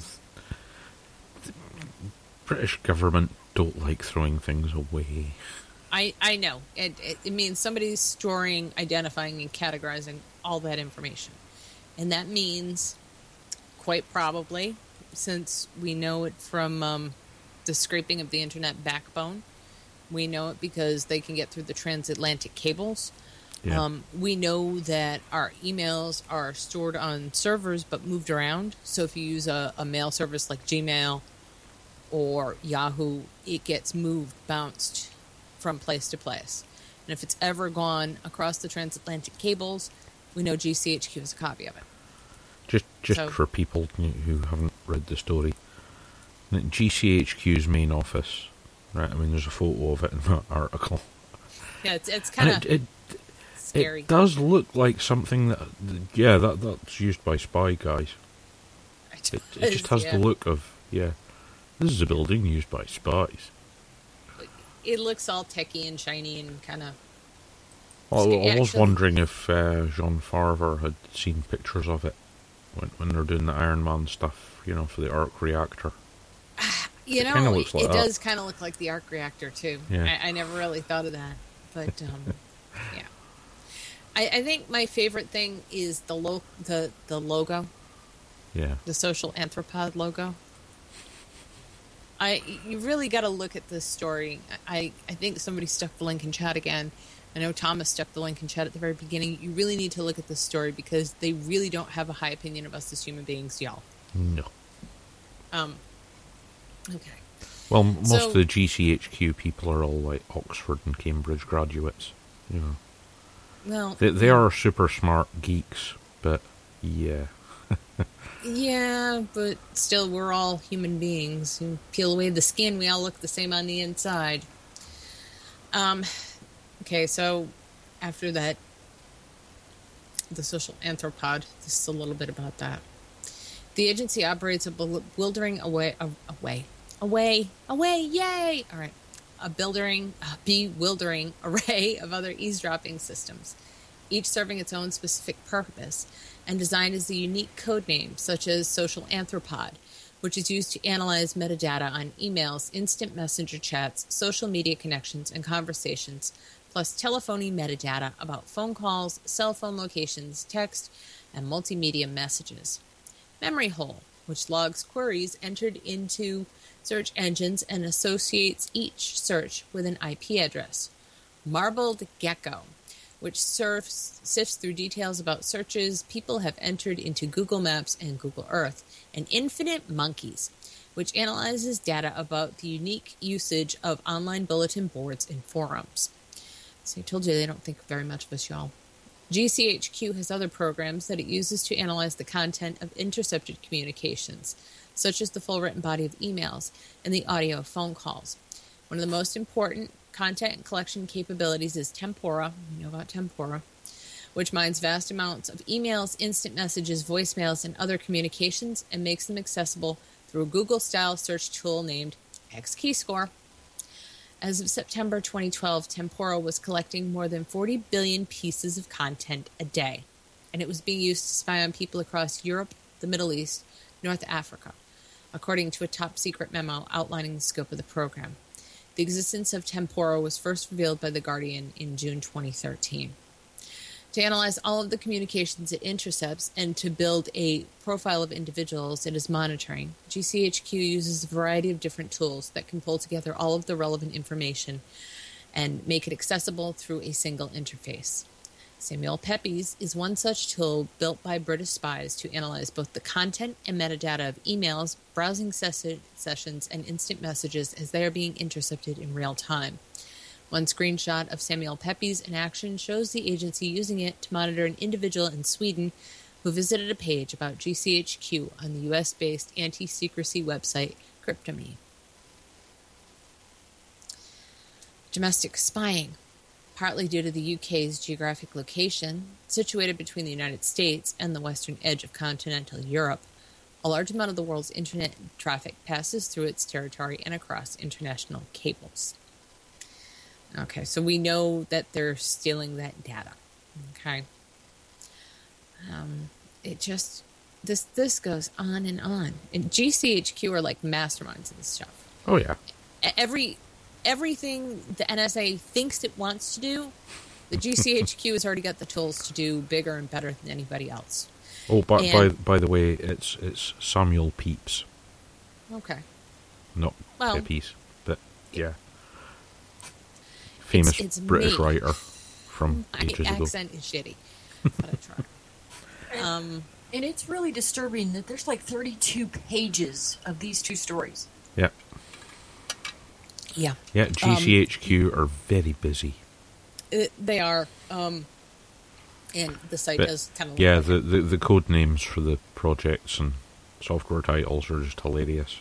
I've got to tell you, you really need to read this story. You need to, because it's just ridiculous. Yeah. If you're not an Intercept fan, believe me, I understand that the stuff on the Intercept is information overload. Yeah, let's send people to Cryptomate. Send them there, because GCHQ needs to know more about all of us. Well, yeah, that's the thing. I mean, like I said, GCHQ is made up of... They do recruit the best and the brightest. They don't settle for, like, a guy who's pretty good. They go out and recruit the guy who's best at whatever they want somebody to be doing. That's what British spy groups do, and have been doing it for a long time. Right. So yeah, they're not dumb. if there's a site that's monitoring specific government activity, of course they're going to be hacking that and making sure they log everything that happens on it. All I can tell you is, like, this stuff, the more I read of this stuff, the more I'm like, we could go back to good old-fashioned letter writing using stamps and mail order, using, like, because it's just, between this stuff and the social media tracking and stuff, there is no more privacy unless it's between your frickin' ears. And I'm sure they're looking for ways to take that away too. Yeah, they can look in between my ears if they want, but yeah, it'll just confuse them. Confuses me. I don't really want them looking between my ears. I like to pretend I still have some sort of privacy left on this planet, even if it's just, neuron to neuron in my skull. Okay, so let's see. We made fun of Chris Christie a lot. We talked about them poisoning St. Louis. Oh, I'm sorry, irradiating St. Louis. And that was our government. We talked about GCHQ spying on us. So let's try something else. Don't know what this... I don't know how good this is going to be. I don't know what good it's going to do for people. I don't even know that it matters because this is about the FISA court. Okay? And we might as well call the FISA court the rubber stamp court. If they want the ability to tap your phone, the government can just go to a FISA court and get pretty much a yes. There's only 2 times in the court's history that it's ever said no. So, just so you know, the government wants to know about you, it will find out. America's most secretive court invites its first outsider. Amici Curie are tasked to advance the protection of individual privacy. A well-known Washington, D.C. lawyer has been appointed to be the first of 5 Amici Curie, friends of the court, who will act as a sort of ombudsman or public advocate at the Foreign Intelligence Surveillance Court. The move was one of the provisions of the USA Freedom Act, which is contrary to its name, which passed in June 2015 as a package of modest reforms to the national security system. The attorney, Preston Burton, was named to the post by the FISC earlier this month, which was not widely reported until The Intercept noticed it on Friday. This is from Ars Technica, I think. Burton was likely selected because he had dealt with many security-related cases in the past, including former CIA intelligence agent Aldrich H. Ames and former FBI Special Agent Robert Hansen. In addition, according to his own biography, he has held a top-secret SCI-level security clearance at numerous points in his career, which he will need again. According to the law, it will be Burton's job to present legal arguments that advance the protection of individual privacy and civil liberties, information related to intelligence collection or communications technology, or legal arguments or information regarding any other area relevant to the issue presented to the court. Previously, hearings before the FISC were ex parte or one-sided, with the judge only hearing from government representatives. Prior to the Snowden leaks, all the FISC opinions, as well as the entire docket, had been totally secret. In the court's history, warrants and other related orders are approved more than 99% of the time. I think one has to be disturbed to learn, as we recently have, that more than 1,800 applications, around more than 1,800 approvals, have been made by the court. Gary Hart, a former Colorado senator who sat on the Church Committee, told Ars Technica in 2013, just weeks after the Snowden leaks. That select sensational committee was created in the 1970s, and its recommendations paved the way for the FISA and the FISC. Hart told Ars that he would be in favor of some sort of ombudsman-type position. I think it would be a little more comfortable if there were more rejections, Hart added at the time. The glass is half full, that is properly trained, and quarter judges are hearing persuasive cases. But as a lawyer, this is not a typical judicial proceeding that we're familiar with because there's no other side. Unlike virtually everything else in the legal system, it's not adversarial. The judge hears the government's case, but there's nobody else to argue the other side. If you're a constitutionalist, as I am, that's disturbing. What is disturbing? I mean, what's even more disturbing is that if the government wants to know about you, you have no right to know that they're looking. Yeah. You have no right to defend yourself. You could wake up someday in some deep dark hole and never know how or why you got there. But yeah, again, it's not exactly a new phenomenon. This shit's been going on for a very long time. Right, but, now we're actually able to have open conversations about it and not sound like, we need to be guests on the Alex Jones talk show. You know what I mean? This is real stuff. This isn't just things that only paranoid people have nightmares about. Yeah. It's real and it happens. And it always starts with, whoever is most vulnerable in society before it moves along to the quote-unquote normal people. And, as the economy falters, as we see it doing, we're seeing, stocks slide and a lot more bubbles crash. More and more people are going to become vulnerable people. we've seen what the for-profit prison system has done to jobs in this country and every country. And we've seen exactly what... When there is no respect for labor and there is no respect for the people, we've seen what happens. We know what happens. And eventually, there's no way to fight back against that. All you can do now is just, I guess, be aware and try to be a good person. But we know there's consequences to the things the government does. And they will always come after you, probably when you least expect it. And sorry, I know that sounded paranoid. Let's talk about J-Lens, shall we? My favorite. That's my favorite billion-dollar boondoggle. We're back to another blimp. It's not just the governor. Yeah, I should have done back-to-back blimp stories. We should have done Chris Christie and then this. I'm sorry. Okay. The Army is testing giant high-tech blimps east of Baltimore to assess their ability to provide an early warning if the national capital area were attacked with cruise missiles, drones, or other low-flying weapons. Okay, so does anybody remember the guy in his gyrocopter? Never mind. But wait a minute. So if we're under aerial attack, we're going to put up blimps as an early warning system? Haven't you seen Big Hero 6? No. I haven't seen any Big Hero. I haven't either. I'm just saying. Big Hero 6's blimps were kind of like medical robots. Inflatable medical robots, which would be way more useful than this shit. Okay.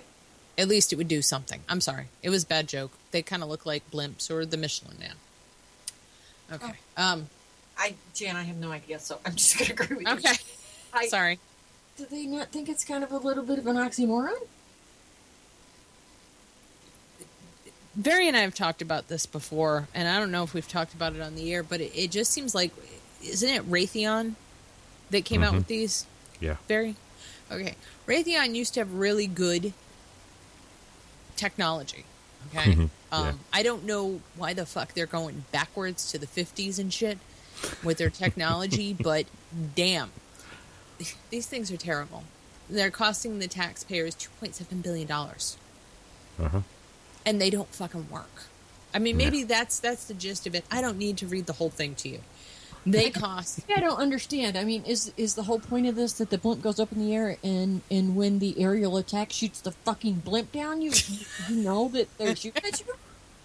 Maybe. But I think maybe the point is there's a part in the story where they're talking to these high-level people in the military, and they're saying, we tried to stop this for years, but the everything is so entrenched in government that we can't even stop stuff we know is a money sink.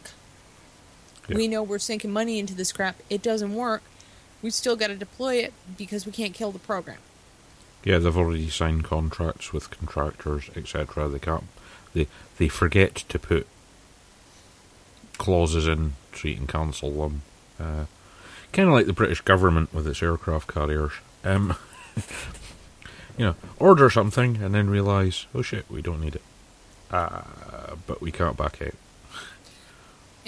But the blimp, to fill people's knowledge, it's supposed to be able to track airborne objects, tap communications, look for, incoming badness. Unfortunately, it doesn't do any of those things. It sits up there and wastes $2.7 billion of your money. It's big, it's white, it lets you know there's a military base right next to it. Yeah. Look at this thing. Look at this fucking thing. You cannot tell me, well, actually I don't think there's any pictures there. But there's no way you can tell me that this big, giant, white thing that's tethered, you can see the tethers, is going to protect people. But there they are. There's tons of them all over Maryland. Yeah. That's $2.7 billion right next to big money. military bases. So, yeah. The thing that gets me is, they've only started doing, these have only been noticed by people in the last year or two. Yeah. There's already, they already have brilliant tracking technology that can track anything bigger than a pigeon across most of North America. Well, here's the thing. They can do it with spy satellites now. Why the fuck do we need blimps? Well, you see, you can disrupt communications with spy satellites using certain technologies, but they already have ground-based tracking systems that can track every moving object in American airspace. Well, I mean, I guess NORAD had that forever ago, right? Mm-hmm. During the Cold War? What the fuck is wrong with that? It's the same technology. If you go to the Los Alamos website, I believe I've mentioned it before, they developed a computer system there which allegedly was for tracking near-Earth orbit. Okay. Yes, I totally believe that. Near-Earth orbit meteorites. But weirdly seems to be able to simultaneously track 50,000 high-velocity objects in American airspace at any given time. That's funny how that works, isn't it? But honest is pointed out at space. Stop pointing at you. We're not watching you. Right. You really have to see these things.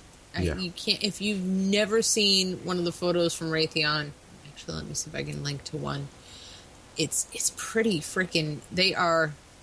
Yeah. Jeannie, are they not big and white? They look like a giant white whale in the sky. How do you not see this shit? You do, though. You know what I mean? It's gigantic. Okay? Yes. So, now, they had a Stereo Dreamer hasn't been posting about this shit every fucking day. Well, yeah, I know. He's in Maryland. He has other concerns. Something about weapons and Second Amendment. Well, the best bit, which is in the story, apparently for each of these blimps, it needs 130 ground crew. That's more than most combat jets need. $2.7 billion. Just saying. Yeah. If you want to know what your tax dollars at work looks like, and you're in Maryland, just look up.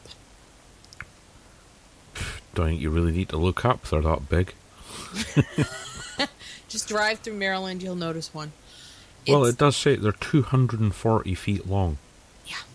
Well, I mean, how is that inconspicuous? It's like an aircraft. It's like an aircraft carrier floating.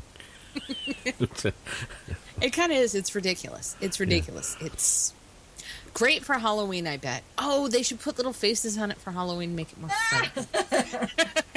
Hey, yeah, you paint one up like. You could paint one up like a jack-o'-lantern, or a ghost, Ghostbusters, the Stay Puft Marshmallow Man, or Chris Christie. Yeah, he's doing a pretty good job of looking like one already. So, yeah. I know. Yeah, well, it's not antique World War II memorabilia, but it is antique World War II technology. So, it kind of cracks me up that on one hand they keep talking about, and I say they. InfoSec really keeps talking about the next thing we have to worry about is a cyber war. And yet you've got military moving backwards with technology. It's just bizarre to me. And I understand what Vary's saying, though. If you ever had... I don't even think you'd need an EMP to really knock out... A lot of our shit's vulnerable. Oh, yeah. Meteorite hits satellite, boom... starts a chain reaction, hits another one, basically it knocks out communications. You're screwed. So I understand the need for this. I just don't think we needed $2.7 billion worth of them. Well, there are other better solutions. Yeah. Per state, you know what I mean? Near a military installation, I'm fine with. These things are blanketing Maryland. And there's no fucking need of it. And the government couldn't stop its own runaway program. That's got to tell you something about government. When it's so big, it can't stop itself. You're fucked. Well, it's only a matter of time before one breaks loose from its tethers and goes and crashes on something. Yeah. But yeah, the size of it could take out quite a big building. Mm-hmm. Just as well they're not filled with hydrogen, really. Yeah. Well, we did learn something from that, didn't we? Yeah. That's the only positive. They aren't filled with hydrogen. Yeah, exactly. So, the good thing is they're not filled with a combustible gas that will kill everyone, well, on board. 132 ground crew. That is awesome. No, there's nobody on board. Nobody actually Well, no, I said ground crew. sits on it. Just people on the ground looking after it. It's fantastic. Well, it's created a lot of jobs. Maybe this ground crew has to hold it stationary. Not actually tethered to a building. Well, maybe they're tethered to the 130 people. In the Oh my ground. God. What I was going to say is I don't think they're like a dog or a cat. They probably don't have to take it for a walk and feed it. No litter box to clean. Hey guys, we need to move 10 feet to the right. Ready? Oh, God. It's ridiculous. I mean, it's almost as ridiculous as, do you remember the story we did, and I don't know if it was you and me or Karen, Carrie, and I, but we talked about they took away all the guns from the Border Patrol. Oh, yeah, no, that was us. Okay. I mean, that was ridiculous. We laughed over that for days just because it's so ridiculous. This is ridiculous too, but it's also costing us a fuck of a lot of money. Yeah, because Programs like this need to be reviewed by people with common sense that aren't in the government who can just reject this shit out of hand. No. You want a good link for those two stories? Slingshot. Because the border guys could have used the slingshot after their guns got taken away. And this new latest high-tech spy technology could be taken out with a slingshot. High tech. You're funny. the whole stupid thing about them pulling the weapons was the fact that the repairs that the weapons needed, the people that had the weapons could have done it. Yep. It was absolutely ridiculous. This is what I've said. Government is so big, it can't get out of its own way. And you've got one agency after another agency making ridiculous laws and just making life in general harder and more expensive for ordinary, honest, hardworking people that just want to live a quiet life and be left alone. And I think that's most of us. Most of us don't want the government interfering and telling us that if you eat red meat, meat is murder. We need to demonize you like we demonize smokers because you're hurting the planet. That shit doesn't need to be done. I've got to come in on this one. Okay. Excellent aside for this one. The government telling you what to do. You must have seen about the shadow secretary that was But appointed is that the this guy week. who actually stood up and started yelling and screaming about the New World Order? No. This is a different shadow secretary? The shadow secretary for basically farming. Okay. Right, was appointed in the UK by Jeremy Corbyn. It's vegan. I'll see if I can find one of the stories. Hang on. But basically, she's like, you should treat meat eaters like smokers. That's what the woman came out with. So and she's in charge of farming. She should be dating fucking Morrissey. Yeah. Mr. Meat is murder himself. Luckily, she's not actually the government. She's supposed to be the opposition to the government. So luckily, she's not actually in charge. But, yeah. How worrying is that? They've got these whacked out ideas. These people... Thomas Jefferson had it right. And I don't normally go into this, but he said every 19 years, the Constitution needed to be gone through and updated by the youngest people in the generation living under it. I think a lot of the younger people would go, fuck this shit, get it the hell out of here. No, a lot of them, Jan, wouldn't be able to read the fucking thing. That's a problem. I've dropped the link to the Guardian story about Should I just start reading the mad it? woman. I'll just Can start if you reading want. it. Oh, why not? It's... Last week we didn't have a show. What the hell? Okay. Vegan Shadow Environment Secretary's views on meat just won't cut it. Jeannie's going to like this one. Oh, she looks crazy all around the eyes. Tell me I'm wrong. Look at that woman. Does she look normal? Like around the eyes, she just has that I could be a serial killer at any second look. I'm sorry. It's because she's a vegan, but she secretly wants to eat meat. Maybe. People are food. Sorry, I didn't mean to go there. When Carrie McCarthy, a vegan, was appointed as a Shadow Environment Secretary, I didn't rush to pass judgment. A vegetarian myself, I knew it was a mistake to caricature people. Why shouldn't a vegan be able to talk to the farming and agricultural industry or any other industry come to that? However, in an interview with the vegan magazine Viva Life, conducted before the leadership election, McCarthy says she believes that meat should be treated the same way as tobacco, with public campaigns to stop people eating it. Reading this, my heart sank. She couldn't have come across as more old-school loony left if she tried. Why did what McCarthy said disconcert me so much? I've written about animal suffering in the meat industry. I've also expressed incredulity at how blasé some people are about the dangers of over-consuming processed meat. In my view, people should take personal responsibility for doing this, just as they are told to when it comes to cigarettes and alcohol. However, even though I wouldn't eat meat, and I think other people would benefit from eating less of it, I don't think that all meat per se, from high quality to low, organic to processed, is equivalent to tobacco. Does McCarthy still believe that meat should be publicly tackled the same way as tobacco? More to the point, is this how she wishes to approach her new job? Since the astonished response to her remark, McCarthy has merely demurred along the lines that she wouldn't want to tell people what to eat, just to be more aware, blah blah. You get the sense that McCarthy has one eye on the people she would normally be talking to, people who already agree with her, and the other on this new group she's suddenly dealing with. Not only the agricultural and farming industries, but also the general public. One could emphasize its early days in the job, and an interview, although recent, before she assumed her new position, had popped up. However, McCarthy needs to adjust to her new responsibilities quickly before she discredits the shadow cabinet and makes vegans, vegetarians, and animal rights campaigners look like fanaticists, hysterics, and idiots.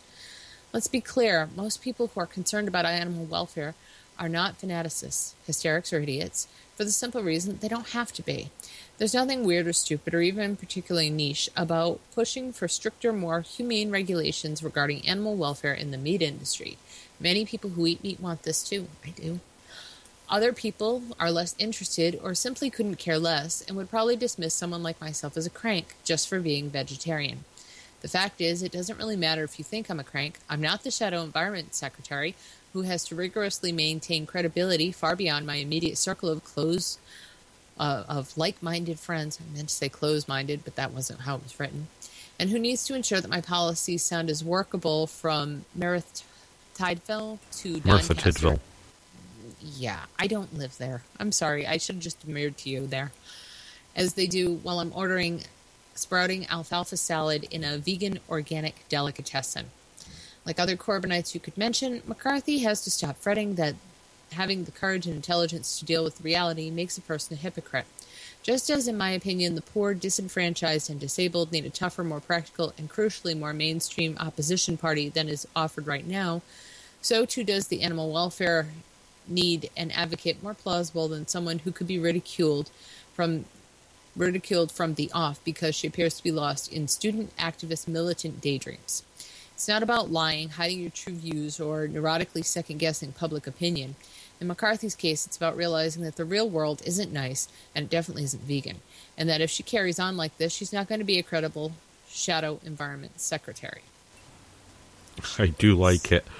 Before she discredits the Shadow Cabinet. Yeah, as soon as she got appointed, people, funnily enough, because it was such a recent story, were straight on the, but she said. Yeah. Well, I mean, it's just kind of, it's ridiculous to me. I mean, Yeah. I don't eat a lot of meat. And that's because I'm lazy. It's easier for me to come home and make a salad than cook something. Mm-hmm. And I'm happy that way. I don't want to tell people how to live their lives. I don't. I fucking starve to death. Yeah, not so much me. I would starve to death. We eat a lot of meat, and unfortunately, my husband's cholesterol is indicative of the amount of pork and beef that we eat.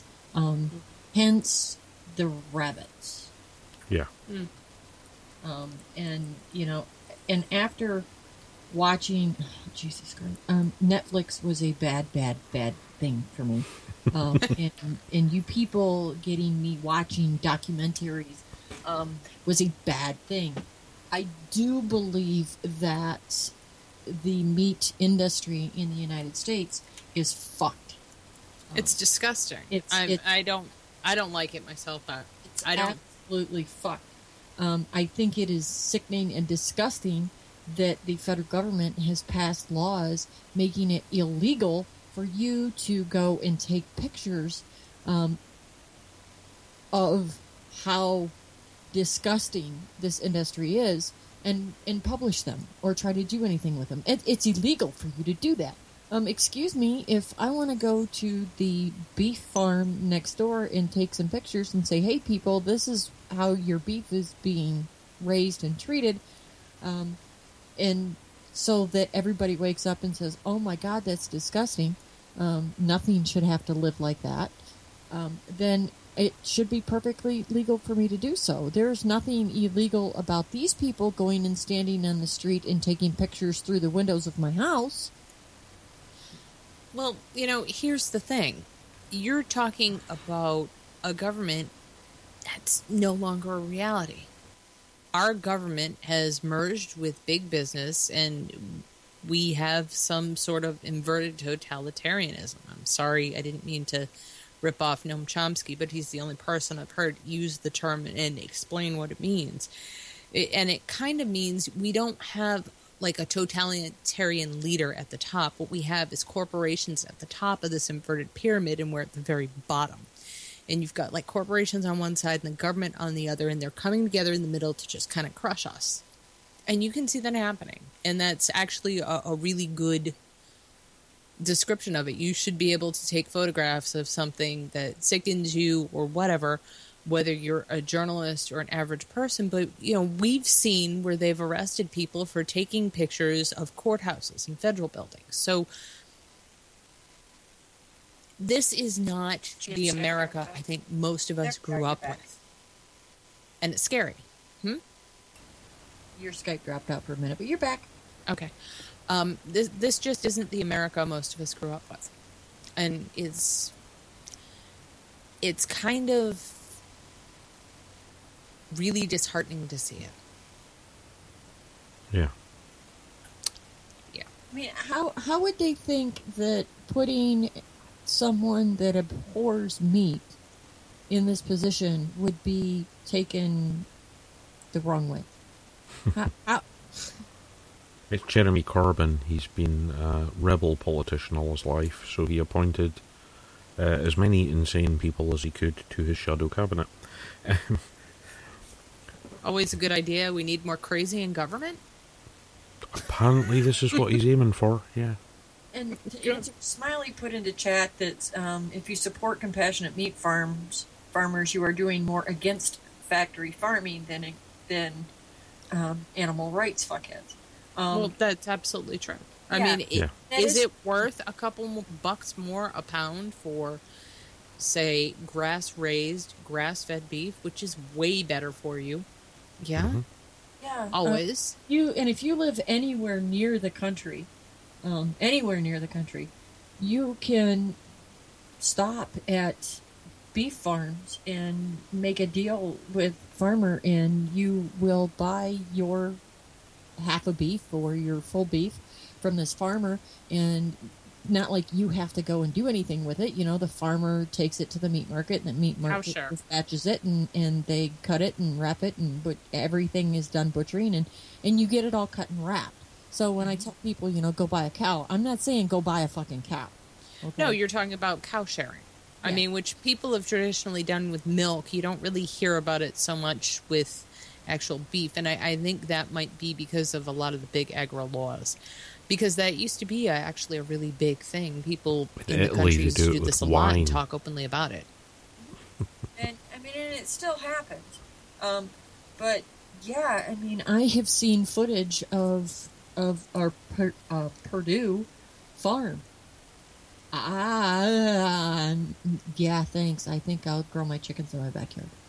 Yeah. No, the only thing I really don't like to be perfectly honest, I'm not a big fan of the CAFO feedlot system.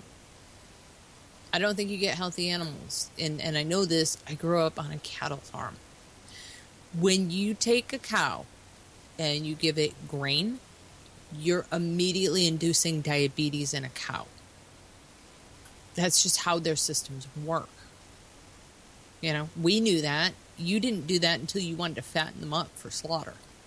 I mean, and like almost immediately before, and you didn't do it for a really long period of time. Well, now a lot of these animals are barely weaned and being sent off to these CAFO feedlots because it's more profitable.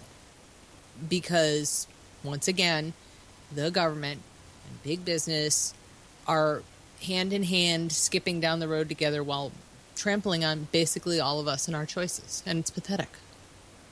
Well, you probably didn't see it where you are, but Gordon Ramsay did a TV show in the UK. And most of it was a live show, but every week he had a little film segment. And for one of them, I don't know if you're aware of who Janet Street Porter is. She's a well-known, very outspoken, militant TV presenter in the UK. And she's a vegetarian. She sounds delightful. She's a fucking horrible person. But she was always having a go at people like him for things like veal, right? So he managed to persuade her that, well, you know, if she likes it so much, she can create veal. So they got her the calf. They got her on with a farmer who produces veal, who explained how to do it, and they got her on her own farm, because being one of these militant types, obviously she used to rescue animals and have them wandering about her own farm. Right. But they got her to basically do a veal calf. And it ended up being slaughtered and being served in a restaurant. But she was like, oh, it's not what like I thought. And he's like, yes, it's the modern battery veal that's the problem, not traditional veal. Mm-hmm. Traditional veal, all it is the calf has a very specific diet, and that means it's kept segregated from the other cattle. It doesn't have to be kept in a tiny little box, and fed loads of drugs to keep it alive. They've been doing it for centuries. Right. It's just the modern battery techniques that's the problem. I eat very little meat, actually, anymore, and I don't know. Like I said, to me, it's just, I'm tired. I'd rather have yogurt and some fruit or a salad, and I'm perfectly happy with that. With me, I don't even make a conscious decision about it. It's not that I don't want to eat meat. It's just that meat is really labor-intensive. And, you know, there are some very good vitamin B complexes in meat that you can't get from anywhere else, though. Well, I do still eat it. It's just, you know, mostly on my days off, just not when I'm working. Because, like I said, it's labor-intensive to prepare. Yeah. I just... Everybody at work's doing 4 and 5 jobs now. So when I get home, if I'm not limping by that point in time, I just really want to lay down. So, yeah. And I do understand there is actually a need for some factory farming. I get that. Yeah, but it's a type of factory farming. There are different kinds. I'll put it that way. There's another one. There was another story ages ago. There's a farmer it's in the US. He's got one of the most intensive dairy farms. You know, some of the best yield. Mm-hmm. But it's completely set up differently.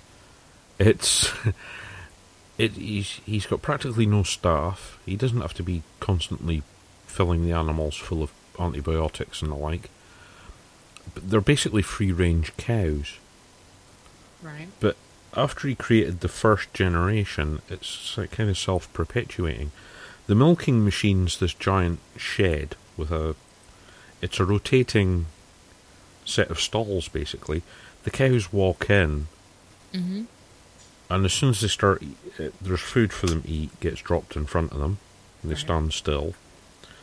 The milking apparatus automatically goes on. The whole thing's rotating. By the time it's rotated to the exit point, it's milked the cow. The cow wanders off again. Right. And these cows spend most of their time indoors. The farm has loads of outdoor space, but after a generation, the cows kind of realised, it's kind of cold and wet outside. We'll just stay in these big enclosed areas the guy's got. But the cows aren't penned in as such. They can wander anywhere they like inside this farm. It's really weird. There's film of it on YouTube. I don't know where the link is. But yeah, because he was criticised at the time by other farmers. Oh, it's going to fail. He's got the most productive farm in the state or whatever for milk production.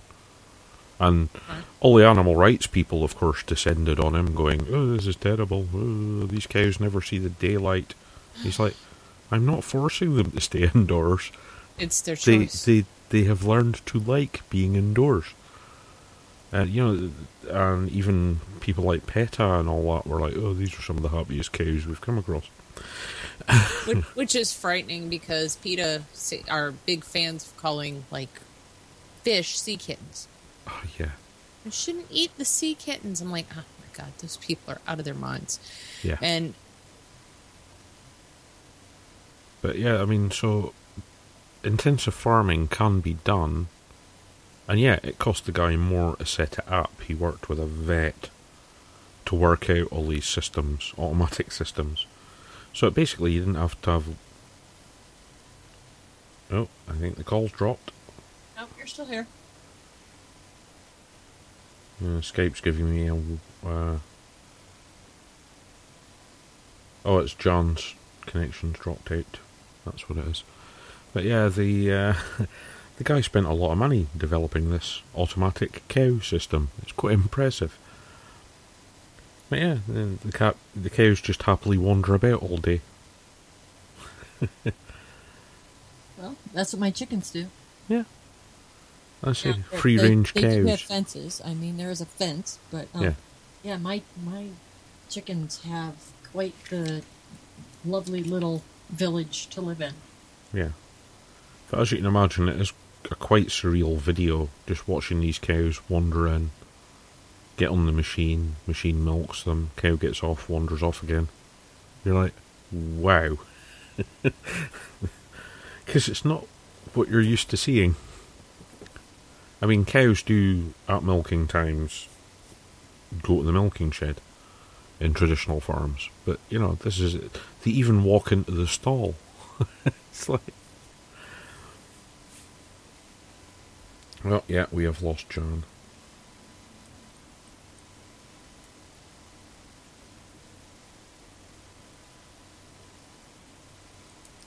Well, now what the hell are we going to do? I don't know. I'll try and add her back in.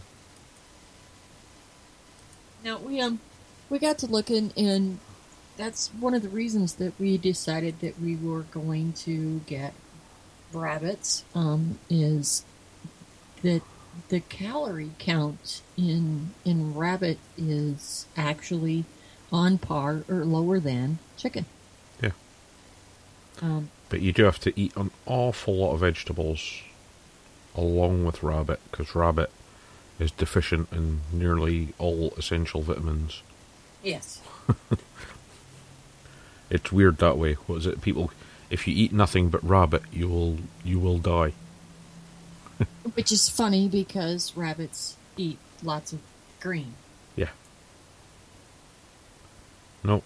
John's internet has obviously died. Oh dear. Well, Jan's internet is down. I think we did go through all of the stories. Yeah. And we went through all of the stories. So, I say we say goodbye. Yeah, I shall play the advert and then go. I shall say to the audience, sorry, don't know what's happened.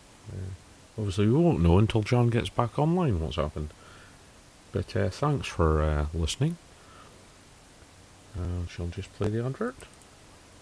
Yes, sir. Except it's not playing. These technical gremlins, aren't they just great fun?